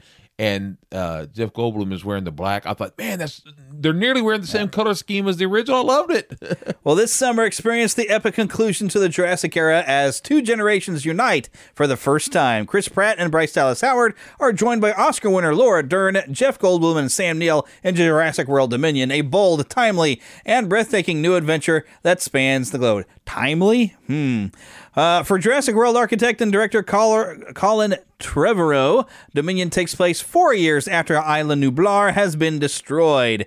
Dinosaurs now live and hunt alongside humans all over the world. This fragile balance will reshape the future and determine once and for all whether human beings are to remain the apex predators on a planet they now share with history's most fearsome creatures. And I think, once again, why does nobody listen to Malcolm? Yes. Ian Malcolm's usually right on these things. He's like, we're going to be subservient to nature but at this point. You know what is nice? That even though whenever they brought out the second film, it wasn't the greatest. But talking about the Lost World, the original Lost World. Yeah. What's really nice is not quite the original Lost World. There was a film called The Lost World back in the 30s. The original Lost World of the Jurassic Park, The Lost World specifically. Right. Whenever they brought that out, it was great that to hear him say that. Now that it could be replayed. You're right. Did you ever think you'd hear me say that? He said to Ian Malcolm, and that is now those words sound ever so true. Yeah, he's right, and they never listened to him. Yeah, but it's great though to know not because Ian Malcolm has to be right, but because to know that he came full. Talking about John Hammond. Hammond realized how wrong he was, how wrong he had been, and he became a very good man by the time. He was a good man anyway. Yeah, he was a good man, but he didn't allow that money. Laundering to be laundering. I meant to say money. The money he lost in that whole venture, and the money he invested in that. He ended up allowing money to be his main goal for life, and eventually he had good intentions. But unfortunately, it kind of won out over him, and he didn't mean to. He wondered if he could, didn't stop to think if he should. There it is. There it is. I got one more thing. Go ahead. One more thing. Here we go. This is going to be short, though. Streaming March 11th on Disney+. May, breakfast is ready. From Disney and Pixar. What's happening to me? This little quirk runs in our family. Yes! No! That's just my energy. Any strong emotion will release the panda. Disney and Pixar's Turning Red, rated PG. Original movie streaming March 11th only on Disney+. Wow. And you haven't seen anything of Turning Red, although we have discussed it, but I think it's the first time you've was watching it. I actually watched it, yeah. But it looks adorable. It does look adorable. I didn't think it looked like a... Now, correct me here, because when you said it said panda... A red panda. Red panda. What, is that an actual critter? It looked like a fox. Brother, we need to take you to the zoo. They're adorable in real life. Really we cute. have some at the Kansas City Zoo. I love them. Oh, they are so cute. They live in colder environments, and like in November, they have like a red panda day. Even that's adorable because it gets about the perfect temperature in a lot of zoos. Look like a little fat fox. They're kind of like that, but I don't know how they get because they're more similar to a raccoon. Yes, in a lot of ways, but I guess raccoons are supposed to be similar to pandas in a way too. Yeah. So, but yeah, red pandas are one of the cutest animals on this planet. Yes, it's adorable looking. And we have you've probably seen one at the zoo because we took the church kids one time. Familiar. Yeah, you've probably seen one. But I absolutely love them. They're some of the cutest little animals. That and tree kangaroos. Oh yeah. Love tree kangaroos, but that's what they remind me of. But yeah, so in this, I'm hoping because Disney's already cursed this one to not get a chance to be in the theaters. They're putting it straight to Disney+. We already discussed that at length. I'm hoping they don't decide, you know what, Lightyear's going to do better than our movies. Let's put it on Disney+ instead of letting it go into theaters. No. But I don't want to get on that. I already got on that soapbox long enough. But, I'm still excited for it. I wish it was going to be in theaters. I'd like to have gone to theaters. It looks silly fun. Also, though, there's bits of it that makes me think Teen Wolf. Because we see like a dodgeball game and like she's starting to learn a little bit of control. Oh, yeah. And she's using a little bit of her giant panda. Because she's a giant size. Red pandas are small. But she flings the dodgeball with a panda arm. Like she gets a little bit of control over it and uses to use it. Yeah, I'm sensing a lot of Teen Wolf vibes, which I kind of was getting when I first saw something about this probably like a year ago. But it looks plus I love red pandas, so I'm in. I am down with this. So I think they said March 11th, so that's coming up in just under a month to Disney+. There's a lot of good things coming out around now. Yes, indeedy. But it's now time to leave the trailer park and talk about the maestro. And I got some biography information. I mean, I went digging. I wanted to get like the best stuff. And I mean, there's a johnwilliams.org. It's an official site. I could almost read this, but I'm showing Philip how much information they have on him. But I mean, let's. The first line they have on this biography on his website says, "In a career that spans 5 decades." Yes, 5 decades. John Williams has become one of America's most accomplished. He is the. Let's say it, he is the most accomplished and successful composers for film and for the concert stage. He has served as music director and laureate conductor of one of the country's treasured musical institutions, the Boston Pops Orchestra, and he maintains thriving artistic relationships with many of the world's great orchestras, including the Boston Symphony Orchestra, the New York Philharmonic, the Chicago Symphony, and the Los Angeles Philharmonic. Mr. Williams has received a variety of prestigious awards, including the National Medal of Arts, the Kennedy Center Honor, the Olympic Order, and numerous Academy Awards, Grammy Awards, Emmy Awards, and Golden Globe Awards. He remains one of our nation's most distinguished and contributive musical voices. That's right. 90 years old and still going. Yeah, that's right. He ain't slowing down for nothing. Now, heck, I might as well just use this. Well, the one thing is fun in television. I always forget about this one that he's credited. And when you look in television, Wagon Train, a lot of fun stuff. But we get in here. Where'd it go? Gilligan's Island. Yeah, I knew that. I always forget about that. You know how I knew that? One day I was looking. I didn't realize it until I was looking up stuff on my computer one day of different John Williams music for my stuff, and I didn't realize that came up. I'm like, yes. That's crazy. And we all remember the theme to Gilligan's Island. It's a great theme. I mean, golly, who'd have thought? But the fun thing is, there's a lot of little films he did. But then the one I want to get into, let me guide it Jeremy, up here. Even throughout his Fitz career, Willie is actually available to actually watch on HBO Max. Even by the way, throughout he his did that career, one. the weather started getting rough. The mighty ship was tossed. Poseidon Adventure, but I believe, where's the one that I always remember? Sugarland Express.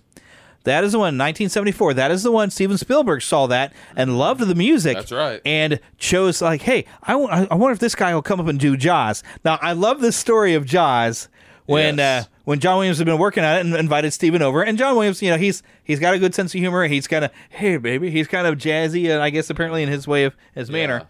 But he got Steven Spielberg over to his piano and went, doo-doo. And Steven Spielberg thought he was joking with him. I was like, that's funny, John. He said it was too simple. And he said, but the best things usually are. This is about Steven here. He said the best things usually are. Well, yeah, because they said he's kind of a beatnik type. Yeah, he's very old school. Yeah, baby. Yeah, talking about John Williams. Yeah. Yeah. He said he's so simple. He said he laughed because he said just couldn't be. Yeah, he thought, you're pulling my leg. It's a joke. This is so funny. And then John Williams was like, this is your shark. Their music is your shark. Yeah. And as it gets closer, it gets more intense. And that's one of the scariest themes you'll ever hear. He said, do it again. And he listened to it, and he's like, oh my gosh. Yeah. That's brilliant. And he said you can go faster with it, you go slower. Folks, to this day, I'm going to tell on myself here. I'm sorry about this. And my brothers, they're not going to hear this, but probably. But I'm going to tell you something. This happened. One time long ago. In a galaxy far, far near? Oh, no. Right upstairs from where I'm at right now. Let me tell you something. I was a little boy. I think I was 5 years old, and I was taking a bath. And now, back in the day, little play toys and things, you know how it was, 5 years old. Anyway, I'm in there, and my brothers, there was a John Williams special that had been on TV, and we loved it. And it was on one of the award things. My brothers had recorded. They had a little tape recorder. They had recorded it, and whenever the orchestra had gone to play that music, my brother David, I believe it was, had recorded that music, and I was taking a bath, and all of a sudden he hit play, and I hear "nun." Scared the crud out of me. I jumped out of the tub and ran down the hall, scared. Naked. I believe I was. I just know I had to get the heck out of Dodge before that shark ate my butt out of the tub. Yeah, out the tub. That shows how much John Williams has so much power. Folks, do you know that John Williams is the reason that I've learned how to swim? No joke. In the pool. Because you wanted to swim away from the shark. Now I know this shows how ignorant I was as a kid, but folks, I started swimming because I knew that Jaws 3 was about to come out. And when I'd be in the pool, I swear to you, I could hear dum dum, and I was afraid that Jaws was going to jump out of that pool and out of that water me. And get you. I didn't care if it got everyone else, but it best not get me. Doggone it. Yeah, you wanted to be the faster swimmer, so the slower swimmer gets eaten, not you. I'm telling you, that music is so powerful. Yeah. You could swear there's a shark near you. Yeah, it's so scary. That's how it spoke. You know, if it had been for that music, that movie wouldn't be near as good as it is. Mm-hmm. It's what made that be such a blockbuster. I mean, it's a good story. But it's a better story than the book of Jaws too. I must say. But they couldn't make the shark do anything. Right. But you didn't need it with that music. Was your shark? That music was a shark. Yes, it was. Thank you, John. Woo. And now, so he did such a great job with that. Now, suddenly George Lucas has made this little independent movie, Star Wars, and he's like, man, I don't know how I'm going to score. And he'd put like a temporary score of classical music and everything. And his buddy Steven Spielberg is like, hey, let me put you in touch with John, who did my music for Jaws. Oh, yeah. And a legend is born in Star Wars. Are you kidding me? Woo! Can you even imagine anybody? We can't. I couldn't. Now, granted, we've been born with this, and literally seeing how you were born right before the movie came out, and I was the day after, the exact day after. Well, still brand new baby, and I was just a baby when it came out. Our whole life, and everybody that since then, we can't imagine anything else. No kidding. And so many others after. I don't want to cut you off. Go ahead. Is there any other movies? No, I was listening in. Well, I mean, the only thing I was going to add is like one of the best compliments I've heard somebody say is like John Williams is good at telling you what to feel. Yeah, well, yes. He is the emotion. He is the heart of film when he composes. I was telling you about the special they had. It wasn't just about him. It was about a lot of the music, the movies. They were mentioning how great his film and the movie that he had made come to life. One of them, of course, was Jaws. Yes. The other they were talking about at the time was, I'm talking about then, when I was little, Close Encounters. Which is actually one of the next things on the list. Close Encounters was so great. The way, it's so simple, and yet bring it to life. But you always know that, too. I've only seen like half of that movie. And it's a great movie. I got it. Yeah. But that did it, and then he also, right after that, it was between him and one of my other favorite composers at the time. But the one that my favorite hero of all time. Oh yeah, favorite superhero of all time. Who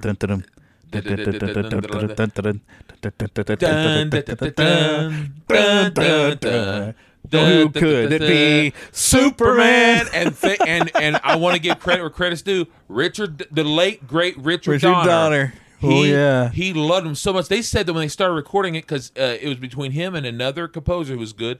But whenever he heard that, he said he could hear it going, Superman. He was so great. Listen to this. When they're sitting there recording it, Richard Donner ruined the recording because he was so excited. And he was so excited for the film. He come running down as they're recording, going, yes, that's it. That's it. It's great. It's great. And he was up and down excited. You're so great. And I love it because Richard Donner was so outstanding. And everyone started clapping and the thing you got to know about Richard Donner, he was so excited that there was times that he would dress up like Superman and run around as Superman. So I can actually imagine him as Superman doing that. Oh, man.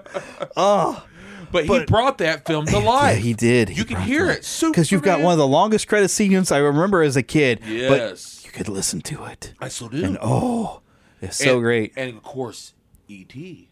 Oh, yeah, we got to get into it. Well, heck, yeah. I would still want to comment a little bit more on Superman, where I've learned a lot. David W. Collins, the soundtrack show, breaks into the nuances of how the music, how it's telling you a story. Yes, absolutely. The way John Williams does, and it's a lot of, especially like Star Wars. You have that dun dun. Like, we've achieved something, and then we get knocked down. Da da da da. We've gone further. Da da da da. We strike back. Da da da, and then resolve. It shows the climb, the struggle that he'll put into just even the theme, because that's Luke Skywalker's theme. That is about his struggle. And Superman, it has like the pageantry. It's a fanfare. It is. When you break it down, it is a fanfare, and it is like the. Because Superman is supposed to be like he's in the movie, they present him, he's the example. They want to be a great people, Kal-El. They wish to be. They only need the light to show them the way. And so Superman is supposed to be that example of he's helping everybody. He doesn't lie. He's the Boy Scout. Yes, I mean, but you have this fanfare for the character that is presenting him as like this great and wonderful thing, and you feel it. Oh, you feel it. He brings such emotion. But see, what's so great too is. For me personally, when I'm exercising, I use a lot of John Williams music, folks. Oh, yeah. A lot of it. And because it gets me, Superman, obviously, and Star Wars, different ones. It gets to me. It makes me run. But I can't use all of it because the emotion. Sometimes you get different emotions in the different things. That's exactly right. Yeah. With Star Wars specifically, the one that gets to me every time, and I'm talking about the original now. When I say Star Wars, I'm talking about A New Hope, which, by the way, originally was just called Star Wars. Right. That's all it was. So that original movie, my favorite part is whenever Luke is looking out there and seeing the dune sunset. When he's seeing that sunset. The Force theme. Yes. That man, when he looks out and sees that sunset, anytime I'm or going binary sunset, that's what they call it. Whenever I'm feeling very emotional, folks, that music comes to me. Yes. And then all of a sudden it goes to the great whole orchestra. I love that. Woo! It's like, John, you're so brilliant. Yes. I love you. But yeah, you wanted to mention, of course, E.T. is coming up a lot later. We'll definitely have to get in there, but we got other stuff before we get there that because we're talking Star Wars, The Empire Strikes Back, and let's say the major theme out of there. You've got finally a theme for Darth Vader and the Empire. And it's pomp and circumstance, but it's scary in its own way. It is dread. It is, it knows like you're in trouble. I gotta sing it. Yeah, you know that the bad guys are here when you hear it, but it has this pomp and order to it, and it's a march, really. My father was so great. My father was so great. He loved music, and he loved John Williams. But a lot of times. My dad was so awesome because whenever something big and bad was about to happen, he couldn't help himself. He a lot of times would go, dun, dun, dun, dun, dun, dun. Politically, even if he saw someone he didn't like, I won't say who, he a lot of times go, dun, dun, dun, dun, dun, dun, dun, dun. That's how he was. And because you know what's so great? The music, no matter what you may think, music always brings mood. Yes, it does. And it's emotion. Music is emotion. This is why when you're in a Christmas mood, you have certain Christmas music. When you're in the mood church, when you're in mood at church, you need hymns. You need praise music, whatever it is. If you're in the mood at your birthday, what do you say? Happy birthday. That's what it is. You need something for emotion. You know what you're doing. Yeah. Music is feelings. Romantic, but tomorrow, Valentine's Day. Romantic songs. By the time this comes out, it'll be Valentine's Day. Romantic music. You know what I'm talking about. Music makes you feel, and the best composers bring the feelings. I mean, of movies that make me cry, it's usually some of the music that does it to me, and it's frequently John Williams. Certain notes. You hit the certain ones, and we're gonna get into one later. Pulls at your heartstrings, and always, But like the next thing that on the list that I got to bring up, though, although I got to say the Yoda theme, I love the playfulness you get in the Yoda theme at the beginning of the concert version. That kind of shows that weird goofiness when Yoda is testing Luke's patience. But yet it has this almost a sacred quality of like this great I know exactly wisdom. what you're talking about. That's the Yoda thing. But yet we have that playfulness of when he first shows up, but he's kind of funny, and he's this funny little thing, and then I cannot teach him. The boy has no patience. We suddenly like this funny little thing is. I'm getting chills just sitting here thinking. Yes. I tell you what, the tingles just went up and down my spine. But because he was basically he was playing. And he was putting on a kind of a show, you could say. He was testing Luke. He was testing. You better believe it. Because just one thing I love about my you. home this is. Yes, funny he's being, and then all of a sudden, I cannot teach him. He becomes very serious. Yes, and the music is right with it to tell you. It's brilliant, brilliant, folks. He made a theme that had that quirkiness, but yet.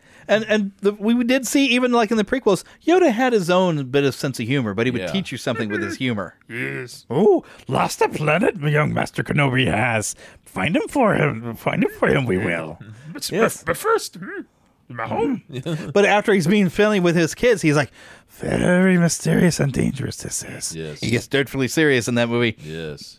Pardon me, I'm drinking Mountain Dew. Careful you must be. Yes, I do not want to burp into the microphone. I'm trying not to. Too much dew you drink. Yes. I did do the dew. All right, but of course, we did mention, we were about to get into Raiders of the Lost Ark. And this is yet another theme. Thank you, David W. Collins. Pointed out the human struggle, once again, in the theme. Yes. Achieving something. Get knocked down. Because what is the main thing about Indiana Jones? He gets knocked down, and he gets knocked down a lot. But every time he gets knocked down, he gets back up. And that's the theme. I'm up. Knocked down. Going further and getting through the victory. I mean, and he's victory, and I've got the idol. I mean, holding on to the idol, holding on. Hope I don't lose it. Holding on. Yeah, but John Williams can tell you so much about a character just from the music that he. Oh my goodness!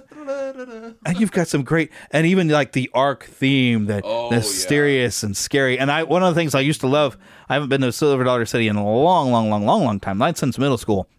But they had a cave you could tour. I remember. Kind of nearby, and you'd go into like this huge chamber, one of the biggest chambers in a cave. Yeah. And they're playing the Ark theme, like as you're slowly descending down into the cave. And I'd get goosebumps. Yes. My goosebumps would get goosebumps. They were all tingling at the same time every time. I was like, dude, can we do this walk again just so you'll play that music for me? And then when Disney, and I want to say at the time it was called MGM, but I think the Disney MGM Studios. Yeah, now, what do they call it now? Now it's just Hollywood? the Disney Hollywood Studios. Well, they put in a Disney ride. Excuse me, Indiana Jones ride. Disneyland, those were the ride. Yeah, but they put the stunt show in Florida. Oh, that's right. Excuse me. Yeah. I'm misremembering. I apologize. Disneyland.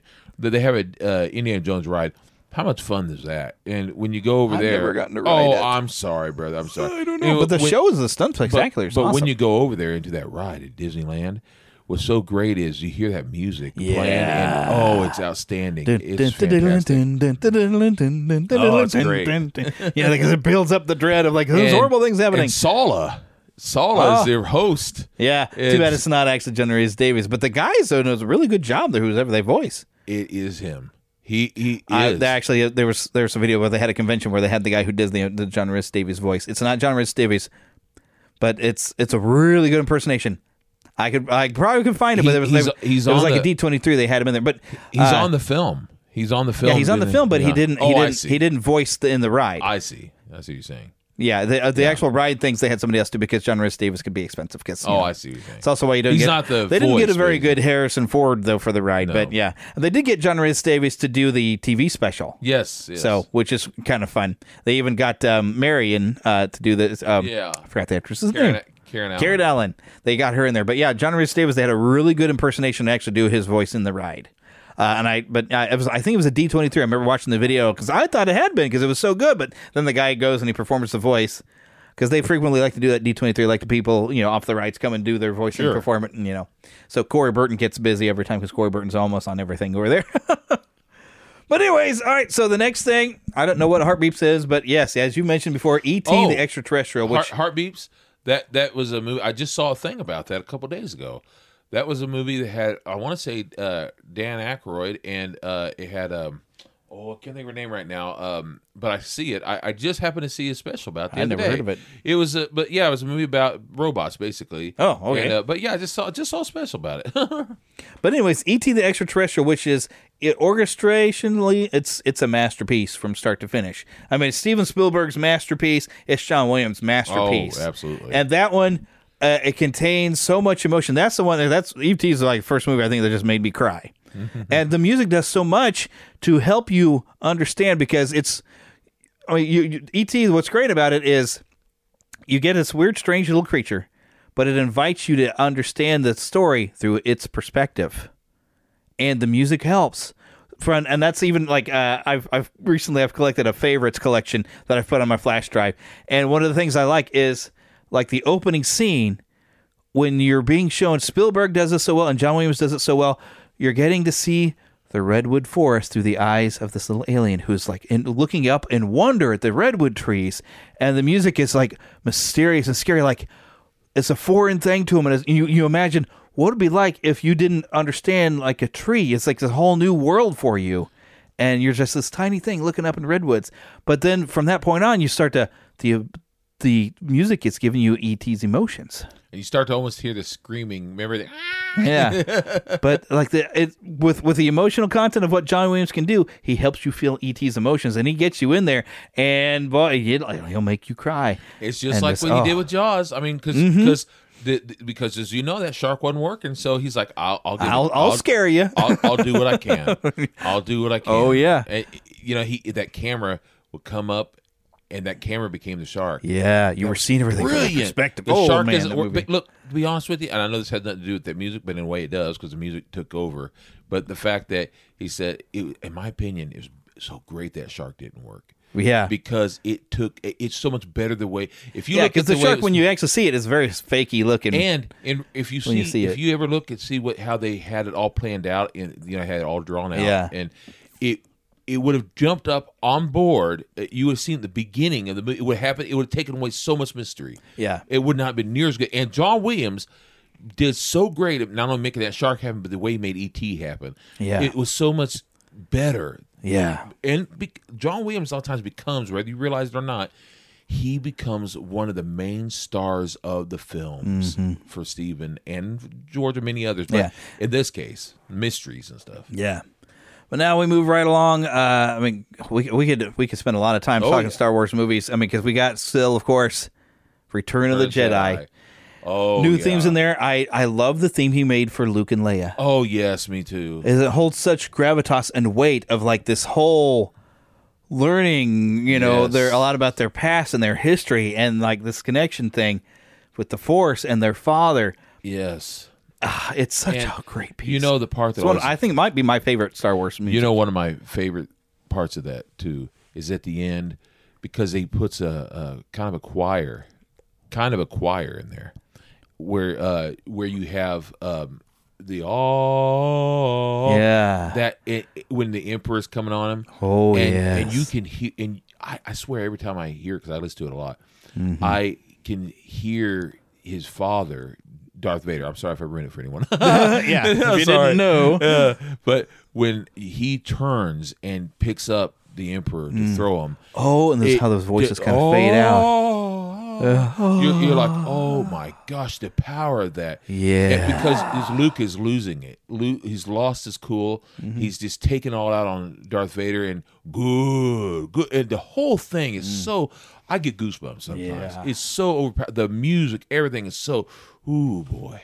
It's something else. And even to just jump ahead, because I do want to be able to wrap this at some point, but because I mean, if we'd spend our time going through every daggone movie, I know. But I don't know why I never had noticed before until I heard it on a podcast, where you go now to the Phantom Menace, and that celebratory theme at the end of the film is the Emperor's theme sped up into a joyful march. I know. It's so scary when you realize, wbecause who's actually had the victory there? It was Palpatine. But that shows the brilliance again of John Williams. Yes, he can take even his like dark Emperor's theme and make it, it's the joyful, but it's like he's telling you something. But you have to think it through, because he puts other stuff with it so that it's almost disguised. Yes. But then again, that's the Phantom Menace. I just realized it was the brilliance disguised of it. menace. Yeah, it's a mask.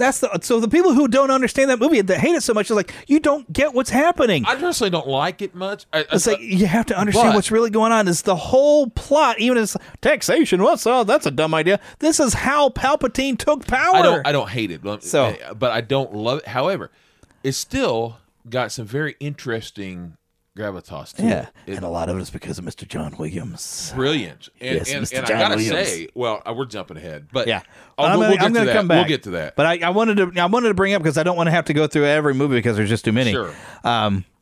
The fun thing is, I can't think of the music of Space Camp. I remember watching a lot of time. That's a good movie. Empire of the Sun. I know if I heard the music, I'd recognize it again. I just listened to that music the other day. Oh, the Empire of the Sun, because I remember the music being that good. The main part I remember of Empire of the Sun is you have a young Batman, doesn't it? Christian Bale. I just watched that movie. I can bring everyone back. Everyone. I just watched that movie the other day for Empire of the Sun, all the way through for the first time. I haven't seen it in like 30 years. The music was so great, and I said, that's John Williams. I recognized it right away. That's John Williams. It was so good. Yeah. Yeah. You can just tell, because he's got a way of even the movement. And there's always some movement going on. If he's doing like low tones underneath of it, there might be some movement that brings things along. Oh, yeah.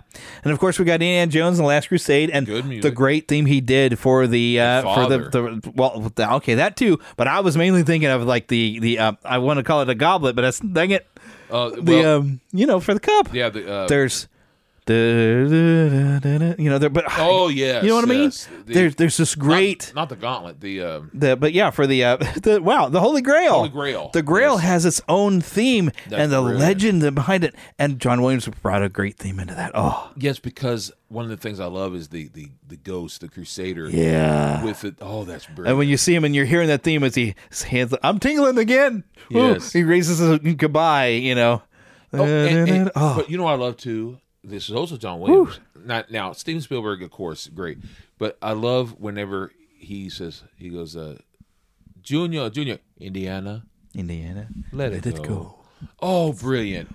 Brilliant. It's a great movie. Of course, we're talking about the movie itself, but I mean, But the the music, people and the people. the music, yeah. No, but I'm talking about the music because the way That the is music still my does it favorite kinda, Indiana the Jones music movie. was so brilliant in that too because it just kind of fades down and see And that just takes gets brilliance too. To know when to back off and let the acting of the great late great the Sean Connery. Sean Connery, yeah, brother. James Bond, the James Bond, right. the original.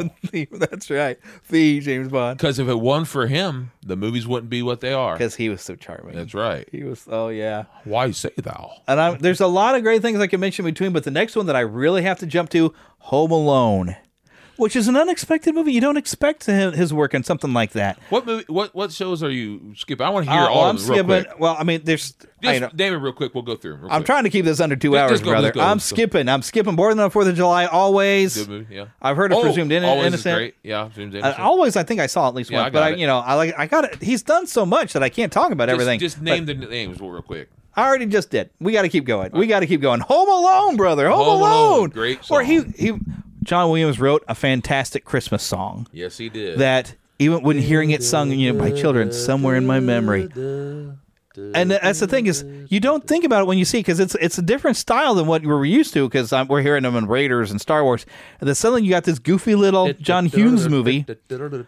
And like, wow, the music's pretty good. But then when you hear Somewhere in My Memory, you're like, oh my gosh, this is John Williams. Used to come and it was home and almost play not John Williams. They had somebody else who had started it. And I then came home and used to play it on the piano, just the theme. Ding, Mhm. ding, ding. And it also simple. And it's a great little But Christmas great. tune. And it's grabs such emotion. And really, without John Williams, he gave heart to Home Alone to where you knew it wasn't just about a little kid fighting off burglars. It was about family. Yeah, great stuff. A lot. And there was something about that old man. Great yeah. actor. Yeah. Oh, yeah. By the way, didn't he do the music for Amazing Stories? Yes. Okay, because that old man, and I can't remember the actor's name. I'm sorry, I can't recall his name. But he pops up in that too? But he's in one of the best stories, the Amazing Stories. It was one of the best episodes. I have those season 1. Yeah. And he does this great episode on there. And I'm telling you, it's so great. And that actor is outstanding. Steven Spielberg did that episode, I believe. And it was his series, it was wasn't it? his series, Yeah. but he directed a couple Which episodes. is probably how you get John Williams in there doing the John theme. Williams, he does brilliant. If you ever get to watch Amazing Stories, folks, most of those are just tremendous. And, just good stuff. They used to, I think, were on Netflix for a while. Well, I'm telling you, good stuff. Yeah. But the music on there is brilliant. So, Yes, and it's I'm John telling Williams, you, of course. it's great stuff. He did a couple like that. That's great. All right, so moving along. The next thing listed, 1991, Hook. Oh, I love that soundtrack. Yes.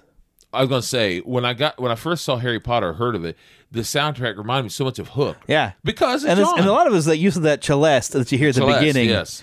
Which I always thought was like, because I'm used in marching band and concert band, we'd have these chimes, and I thought for a while that maybe it was that, but it didn't quite sound like chimes. But it was a Celeste, and I know David W. Collins has explained a Celeste, but you play it similar to like a piano. It's played like that, but it's got that almost ethereal kind of. I think I've seen that on YouTube once. Yeah, like I've never seen what a Celeste looks like, but apparently you play it similar to like a piano, but it has that different. It has like its own unique, just special sound, but it's a very Christmassy town. I may have Christmassy to get something like that. That sounds cool, Celeste. The Celeste, yeah, and you spell it kind of like Celeste from what I've seen it spelled out, but it's I don't know where I think David W. Collins explained where the instrument came from, but you call it a Celeste, and it's just got that beautiful sound. That's and I remember at the gorgeous. opening of Hook. Ding, ding, ding, ding, ding. Well, no, that's That's Home Home Alone. Alone. It's in Home Alone. Do, do, do, do, do, Yeah. do, do, do. But you get a similar opening there in Hook when they're I opening won't up into grow the up, play. yeah. But Hook had that great adventuring tone. And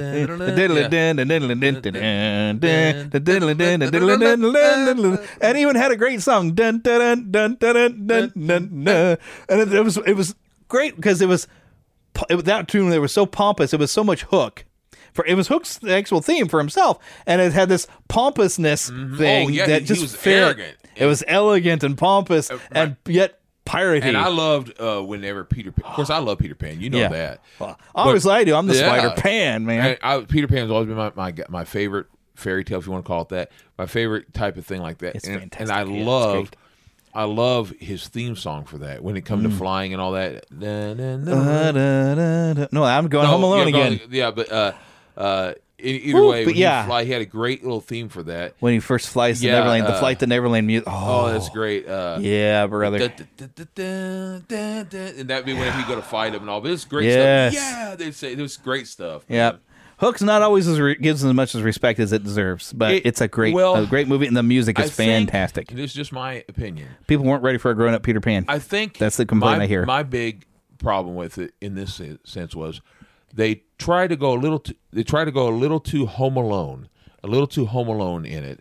Yeah, well, but I like that part where the Lost Boys fighting in goofy ways. That was fun. That's not what I'm talking about. I think they tried to go a little too Home Alone, where they weren't quite sure what they were doing. I think they should have just stuck with the story. Kind of went back and forth, but that's anyway. Neither here nor there. Yeah. The music was great. It's fantastic. The music's outstanding. All right, now I'm going to jump ahead. I mean, we got JFK, Far Away, Home Alone 2, but next, Jurassic Park. Oh, and this is, I mean, you almost have two themes. Because you have the main theme, but then you have the anthem for Jurassic Park. And one of them, I mean, he's encompassed both the splendor and the magnificence of, like, these amazing animals. Yeah. And then you've got this adventure music. I love that, too. And at the same time, he's got this nice, scary The main theme itself is amazing. It's beautiful. It's so beautiful. Yeah. That's one of the first times I remember buying. They had a cassette single that had the theme and the anthem on it. I went and bought the whole sound. You remember that? Yeah, of course. I got the whole soundtrack too. I had it on cassette, and I've got it on a CD. But, yeah, me too. I remember at first I bought that cassette single just because, like, that's another man. one. I'd get on the piano. Look, I didn't know how to play the piano, but I would always. And I find my way until I found bought it. sheet music for that. And I wanted to learn it on a piano, but I never could. It was so complex. But I'll tell you, the music was so brilliant. I can't play piano anyway. I just love that movie. And that first one I saw so many times in the theater. I just love that movie. I've never seen a movie that many times in the theater like I did that one. Yeah. 15 times. Yeah. I went in 13, if not 14. I've seen it since then. I've seen it 2 or 3 more times. But since then, I went back again when it came out again. I don't think I've seen it in the theater since then. But brilliant film. Brilliant. Yeah. The music and John. The music brought you in. You did it, brother. It brought you in. All right, now we got some other great ones like Schindler's List. Yes. I kind of vaguely remember the music from that one, but oh my gosh, he can make you cry again. Brought you alive. Man. I can't watch that movie. It's too rough. It's too bad on my emotions. It is. Sabrina, Nixon, Sleepers, Rosewood, The Lost World. He did come back at least to do that one. Saving Private Ryan. That's another one of those movies. The music's outstanding in that. But I can't watch it. It's too rough. I love it though. But it's rough. It's heartbreaking. Especially that beginning, it's like, oh gosh, well, that's real as real can be. Well, in my opinion. It's one of the most real. I feel like I'm there. I'll be honest. When I'm there in the beginning of that thing, I find myself ducking, like I'm going to get shot. But it's more or less, darn scary. I mean, I feel like I'm with them. Like let's do it. Let's go. And then every time I played a World War II game, especially at D-Day, I've never felt more alive, like with it actually there. But when I'm playing those games, because they do such a good job. Yeah. But I oftentimes feel like, where's Ryan? I feel like I'm in the movie. But we got to protect Ryan. Yeah. But he brought that movie to life. All right, but I'm going to move. I'm jumping up ahead because we know some more Star Wars came along with the Phantom Menace. But I want to move it, and you Phantom Menace. Earlier. I wanted to mention this. Are you a Phantom Menace now? I'm going to Harry Potter. Okay, first because we got to keep going. I want to say it's about Phantom Menace because we're going 2 hours. The Duel of the Fates. Yes, that music released it as on the radio. Even. And that movie, that Duel of the Fates, I work out to that still. Duel of the Fates is one of the greatest songs I've ever heard. And even he got like a Sanskrit poem and brought it to life and brought it to music. Brilliant. Oh my goodness! I'm sorry. Go ahead with Harry Potter. I'm sorry, I had to do it. But the next the big things like Harry Potter and the Sorcerer's Stone. Yes. I mean, with Hedwig's theme that everybody knows. Yes. But not only that, but the piece that's the concert piece that's Harry's Wondrous World. Yes. That just my golly. That's a great music. And I have all those soundtracks as well, of course. Did that come out in 2001? Harry Potter and the Sorcerer's Stone, 2001, yes. The reason why I was going to say I don't want to skip over that too fast, but there was a movie he brought out, I think it was 2002, but there was a movie that he did music for called Catch Me If You Can. Yeah, and that's mentioned down here, 2002. Yeah, Catch Me. I didn't see that one. I got that. It's a great movie. I've heard it's the fun. music. It's so different than anything you're used to from John Williams. Beautiful. More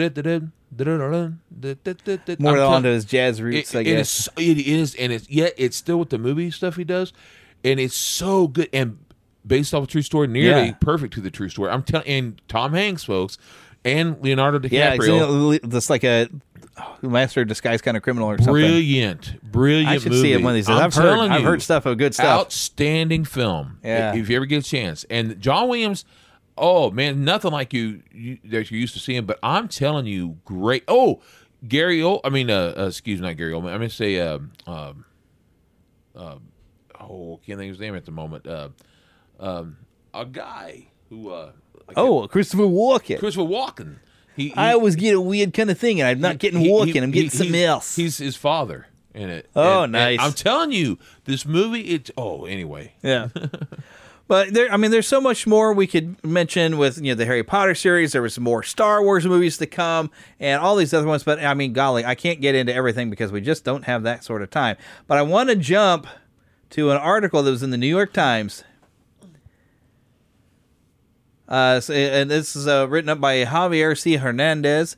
At the outset of the coronavirus pandemic, when the film production came to a halt and recording studios shuttered, John Williams, the storied Hollywood composer and conductor, found himself for the first time in his nearly 7-decade career, nearly 7-decade career, they're saying, without a movie to worry about. But basically what this article is talking about, and he's got a lot of, on his website, you find a whole list of concertos and stuff he's written. But I can't wait. He's wanting to kind of pull off of doing so many movies because he's got constraints and everything's got to be out at a time. But, it's tired of the constraints of films, the deadlines, the need for brevity, the competition of ever-blaring sound effects, the work eating up half a year. He says he will soon step away from movie projects. But what he wants to do in his next phase, he plans to focus more intensely on another passion, writing concert works, of which he has already produced several dozen. He has visions of another piece for a longtime collaborator, the cellist Yo-Yo Ma. For anyone, Crouching Tiger, Hidden Dragon, yes. Yo-Yo Ma, he's brilliant. And he's planning his first proper piano concerto. John Williams is on the move. Yes. Doing some more brilliant stuff. At 90, he ain't stopping. To quote Kramer from Seinfeld, Yo-Yo Ma. Yo-Yo Ma. Well, Yo-Yo Ma. He got hit in his head one time, and he just yells at it, Yo-Yo Ma.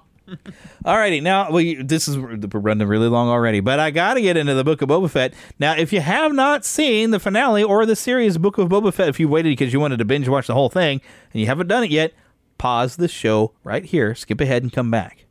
I'm going to give you a minute, or not a full minute, but I'm going to give you a little time. While I'm just jabbering on, this is your time that why haven't you paused? You didn't pause yet.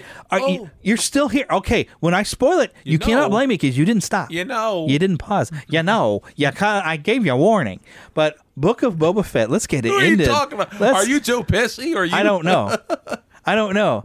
But oh my goodness, this finale, and the lead up, I love, and now I got to get into one little thing that I saw a complaint and I had to roll my eyes at this complaint because we had a great episode where we got to see where Din Djarin, we picked up where he was and he's trying to learn how to use the Blacksaber, but then we also get to go, he gets some armor made out of that staff to go to take to Grogu, and we get a great scene of Luke Skywalker teaching Grogu and Grogu learning to basically bounce around like Yoda did. Grogu's learning some stuff, but I loved at the end.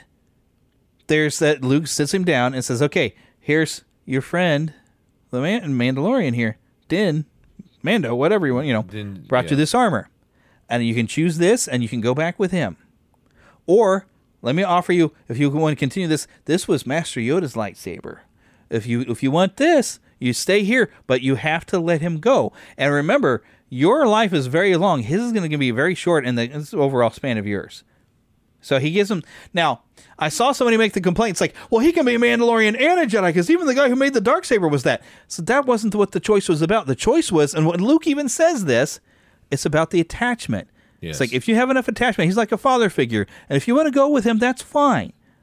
But you have to choose because attachment is what got Luke's father in trouble. And if they were wise, they would have realized, of course, I'm getting really weird here, overboard, but the guy who did it was not a Jedi.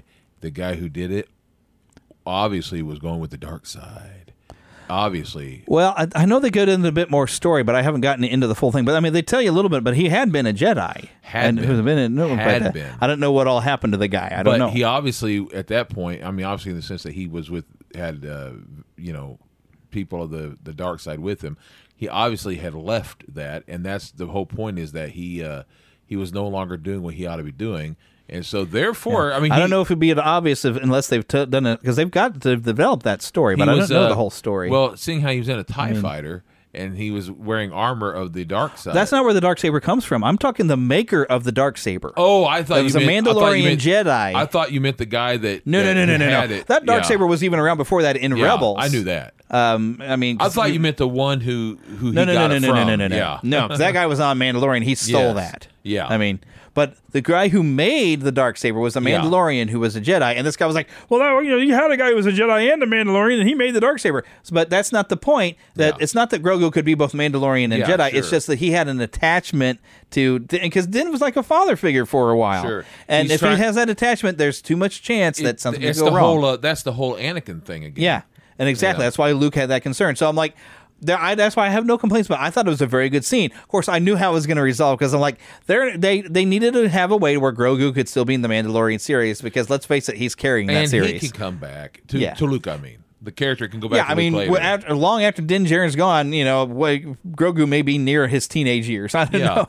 He may be. He could still probably come and train. He may mature. Yeah. Because let's face it, he's still a baby. At least to us. Yeah. And maybe this is what they need to do, and because people are going to complain if he's not in the series, they're going to complain. Yeah, people were watching it for Grogu. The rest of it's good stuff though. But Grogu is the we'll just say this. He's the Steve Urkel. Don't do that. But that's Family Matters became known as Urkel. That's the Jar Jar. No, he's but Urkel is what kept that show going. I was going to say that he was the Fisher's hook, the fisherman hook. He was what they would reel him in. It was the bait on the hook that pulled us in. Yeah. That baby. I mean, how can you not everybody love loves him? Grogu. He's so cute, and lovable, man. And he's got such personality. I mean, he really does. Especially he loves going fast. Did you notice? And folks, if you're not watching, you shouldn't be listening. But we already told him it's too late now. Did you notice that the Rhea Perlman character in there? Did you notice that she looks like Rhea Perlman, doesn't she? That's what she's going for, I think. But did you notice that what she said? She is us, the people that don't like the Grogu name. Did you notice they used her to be us, those who didn't like? I'm not saying us like me. Well, people who can't let go and calling him Baby Yoda, which was. But I like how she was. She was that. She was. That's them. a terrible name for him. Yeah, she was them. I thought that was great. That's terrible. I'm not calling you that. I thought that's perfect. He's my little buddy. The writers were perfect in that way. They did that so greatly. That was so great. Yeah. But I got to say, I loved final bit. Granted, there's some other stuff in this final episode I want to talk to, but with Grogu's personality, with him tapping on the glass, trying to get Din Djarin to hit the button for the super speed on that little thing. Kids do. So he woohoo! Little kids, I loved how this episode, everything you were they built throughout the series finally all came to a head. The Rancor riding that Boba Fett wanted to learn how to ride it, and R2 what I was expecting though is R2 to deliver Grogu himself and see that there's something going on, and that's how they were going to deal with those giant droids. Is R2 and that X-wing was going to blast those droids. That's what I thought. But what I loved, it was super cool though. Going back to the original appearance of Boba Fett. He first appeared on a dinosaur, riding on a saddle. Yes, and this was like not really a dinosaur, but a Star Wars dinosaur. Yeah, Star Wars dinosaur. We're talking about the Christmas special, 1978. Yes. And they brought that back. That he's on a saddle, but now it's on the Rancor. Yeah, because if you've not seen it, on that first cartoon, the very first Boba Fett appearance, he gives this dinosaur-looking thing. The cartoon is on Disney Plus. Yes, it is. So you can watch the cartoon. But he appears in front of Luke Skywalker in that dinosaurish looking thing. I don't think it was a dewback, was it? No, but it had a long neck, kind of brontosaurus looking. Brachiosaurus, what you want to call it. Like a Star Wars dinosaur. Well, that's its official name now, a Star Wars dinosaur. Yeah, Star Wars, whatever it's supposed to be. But we'll call it that. Yeah. One quick thing, while we're talking about cartoons, I almost bought it. I didn't know they were making these. They have, the Droids animated series. I loved it. They've made toys. I saw a C-3PO that was designed to look like the cartoon. Back in the day, they had it. Remember they came with the little coins? Vaguely. They even had the Boba Fett back then, like that. Oh, nice. And it would be okay because he showed up on the cartoon back then. Yeah. And I can't remember. Please don't quote me because I could be wrong. It seems like even then they had oh no. That droids, if I'm not mistaken, was either after the movies or before. I can't recall. But if it was after, I think they had an excuse of why he was out. Yeah. Well, the droid series in the Ewoks was both after Return of the Jedi. Okay, that's right. It seems like they had an excuse, a reason why he was out. Like he got out or something. Yeah. But I know in the comic books they did. He was burped out.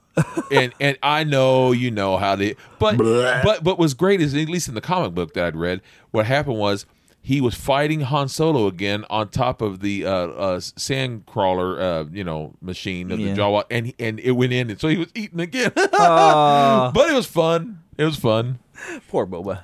Well, he gets what he gets. The only other complaint, though, I've heard about this series is people says like, well, he's different than he was before. It's like, well, he's growing. He's grown. He's matured as a person, and a better man. Even. And he even talks about that he's tired of working for other people. That he does things that he doesn't really want to have to do. I will tell you this. So he wanted to be his own boss. I will tell you this. I don't have to keep mentioning all these things, but I've gone through an awful lot in my life. Yeah. Life and death situations. I've gone through a lot of surgeries and all these things. Yeah, and facing his own mortality, I think that makes you change. I'm getting ready to say, I've nearly died many a times. Oh, yeah. And when you go through life and death situations, I'm getting very serious for what we're talking about, but when you go through life and death situations and you nearly die several times, you change. Oh, yeah. Because you decide, heck with this, I'm not going to do these things anymore. I'm going to become a different person. Boba Fett, hero of the people. But he's still scummy in a sense. In his own way. He's still running the town in the criminal empire, but no more spice. He's going to do it dirty, but he's going to do dirty as clean as he can. Yeah. He doesn't want to hurt anybody in the process. That's right. He wants to protect the people that he's kind of the daimyo over. Yeah, exactly. And Cad flippin' Bane, brother. Yeah, I love it. And he came in. And somebody made a fun little thing with the good, bad, and the ugly kind of thing with Cad Bane. That's right. Because he came in with his hat, and I was like, no way. You see, that's the thing. There's the good and the bad, and then there's the ugly. And the ugly was worse than the good and the bad. Yeah. So I would say in this situation, the ugly are the villainous, horrible, go behind your back and twist. And so he's not bad. He's good. But even the good are dirty. Yeah. By dirty, I don't mean villainous. I mean they get dirty. They get down. Get their hands dirty. They get their hands dirty. They And do Boba stuff Fett's that's not really the best. But sometimes you gotta get your hands dirty to take care of those that are ugly. Yeah. The ugly would be those people that said they were going to do right and then they went behind Pike. the Pike. Yeah, the people who joined with the Pike Syndicate that were like, they said, we're on your side. Well, no, we'll stay out of your way. Go ahead, and then they didn't. The only complaint I'd have, I love the Wookiee guy, and I'm glad he survived. I was so worried he was going to die. Wasn't it the comic he was in before? I don't know. I read about it, and they said I couldn't remember if it was a comic or a game, so I didn't want to lie here. Yeah. Now, only complaint I have about the series, and this is not me complaining about the series really, but there's a character who's supposed to be Urkel-like, and but I didn't like the what they call him, split tail or whatever. Oh, the Twi'leks. I didn't like him, and not talking about the actor, the one guy who's supposed to be comic relief there. Yeah, I thought he was a little too sitcom like, but I know they purposely. I am a negotiator. I was trained in Coruscant. He was very obnoxious, and I know he's supposed to be. I was hoping something would happen. He would actually die. I wanted him to die, but see, awful. But it shouldn't be that way. What I mean is, if he's supposed to be comic relief, if he's supposed to be fun, and you're supposed to actually like him, that's not how you're supposed to be thinking about it. Right. We're not like, oh, come on, say something stupid and let somebody just shoot him. Because here's the thing.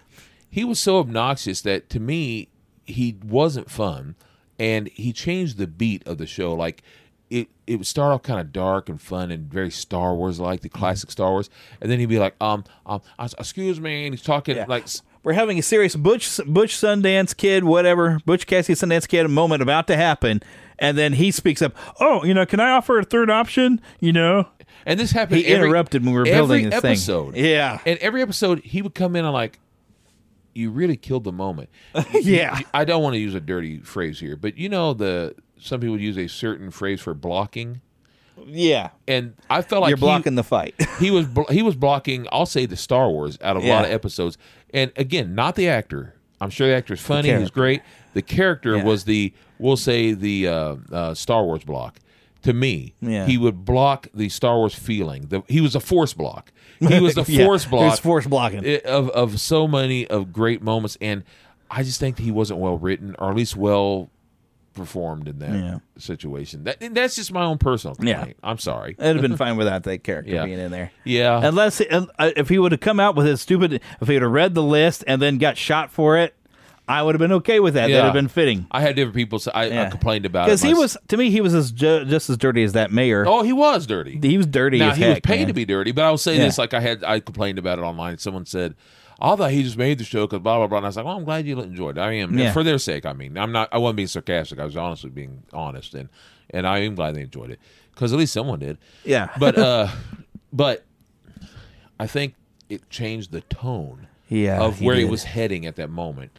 And I think sometimes when people think they're writing something funny, and maybe they really were at the time, but the performance of it and all, again, not the actor. I think the actor is great to his own credit. But I just think it didn't quite fit it. Especially because we had such a great build-up where Mando and Boba Fett were about to go out and just make their final stand. Yeah. And we were just build up and like, go out and make that stand. And we did kind of get it later. Yes. But to have that guy interrupt, which I knew is like, Boba's going to write up something that's going to get the guy. I was expecting him to get it something to get the guy killed. And I would have been okay. And that with would have been a good payoff there if he'd have gotten killed out there. Because he was kind of villain. Yeah. But I was kind of expecting, like, go, you guys are Bantha Poodoo. Go stuff your head up a Bantha's backside or something. something. I was expecting that written up. I can't remember what actually he wrote on it. But it was more or less, we're going to shoot you or something to that effect. And but they came out and got to see how tough that armor is, but they're still getting knocked down, man, as they're overwhelmed. And one of the things that was kind of fun, it was a little predictable, but every time you thought, this is it, they're going to die, that's exactly when somebody else was going to suddenly show up as a surprise. But that's actually how I expected R2 to finally show up, was with the two big droids. I'm like, there's no way they're going to figure out how to do this. R2 will show up. But then we didn't get R2. We got the Rancor. I love that. Oh, that was so cool. And I that loved great how moment with Grogu there. I loved how when Boba Fett was no longer on the Rancor, the Rancor lost his stuff and he went nuts. And you had a Godzilla and King Kong combined moment where he's doing his King Kong best and going up to the top. And I love that because Boba Fett, I'd forgotten until he was off of him. I forgot that the Rancor was only under control because of Boba Fett. Because of Boba Fett. Boba Fett made friends with it, and he didn't know. The Rancor didn't know any of these other people. No, he was just like, screw this. And they established when Boba was met him, the guy who brought him says like, well, they're actually pretty docile, and unless they feel threatened, and then you better look out.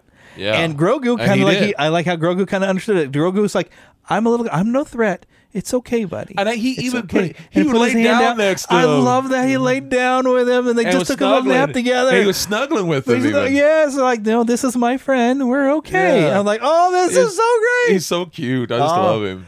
It was a fantastic show. I loved how it concluded. Now, the music was great too. Will we get a Boba Fett season 2? I don't know. I hope we do. But I mean, it feels like we were bridging the gap into the next adventures with the Mando. But Mando can have some adventures with Boba Fett, or Boba Fett can go do his own thing. He's going to be there in Mos Espa. I'm pretty sure he's running things. That's what I mean. He can have some new adventures. They're fun, and Mando goes house. What's his name? Who? Din Djarin? Din Djarin. I can't remember. A lot of people just call him Mando, which is kind of a throwback to like The Good, Bad, and the Ugly, and Clint Eastwood's character, which is it's kind of a fun nod. And coming in May, we have another show. Oh, I almost forgot to put that in the news. The Obi-Wan Kenobi series. And I'm so thrilled. Yeah. Now, what day is May 4th on this year? I don't know. But either way, this is May 25th. May 25th. That's right. The day before someone I know's birthday. Yeah. Might be me. Happy birthday to me. Here's your Obi-Wan series. Here's your Obi-Wan series. Which I have no idea what to expect, how they're making a series out of this. I have no idea what's coming. I need to go and watch Rebels. Except I do know this. We do know that we get to see Vader, and it is Hayden Christensen. Yeah, we see Hayden Christensen. I don't know how this works. Did you see any of the previews where you see him practicing, and he's got his face covered because his face. I haven't seen anything. Oh, just for a split second, they show that he's practicing. He's practicing with the lightsaber, and he's while they're practicing how to swing around. Yeah. And I think it's brilliant. He has the bottom part of his face covered just for himself, as himself. practicing swinging the sword. I think how brilliant he's actually got the bottom part of his face covered. Yeah, and I kind of wonder how that works because, I mean, really, this is a part where Obi-Wan is in hiding. Yeah. And if he uses the Force, Vader's going to find him. I can't wait to see it. So I want to see how this works. Although I think we are kind of getting to see, of course, this is post-Vader, what we're seeing a lot of Grogu thing. But, if Vader's going to know the presence of Obi-Wan and he's going to find him, Yeah. if he does too much. So I want to see how they play this out to where Obi-Wan, who's basically pretending to be just this old hermit. But I just thought of something. It's just a thought. You remember? Oh, maybe he's not on Dagobah. But I was thinking, what if he found something like on Dagobah, the little memory thing? That's the big thing. With Yoda could be hidden in Dagobah. So, but anyways, we better wrap this thing up here because this has been a very long show. And but yeah, we're excited to see Obi-Wan and where it goes. Well, of course, we want to remind you, go to neverlandpodcast.com where you can find links to my podcast reviews for just a very slow fee. You can get, if you have a podcast, you can get all reviews sent to your email. And of course, we always want to thank you, Karen Kennedy, Ricky Pope of Christian Nerds Unite, Darren Wilhite of the Will Height and Wall Show for all your help in making the intro. Of course, remember to email us, podcast at neverlandpodcast.com. Find us on Twitter, NeverlandPcast, although I don't do a lot on Twitter. We have 2 Facebook pages. One, of course, just a fan page, and, of course, a group. I love sharing some fun things when I find out that something new is happening. You can leave us a voicemail, 816-226-6492. And remember, please, we do appreciate everyone who donates on Patreon. We have links right there on the website, neverlandpodcast.com. Otherwise, patreon.com/neverlandpodcast. And as we like to remind you at the end of every episode, get lost in an adventure. See you next time.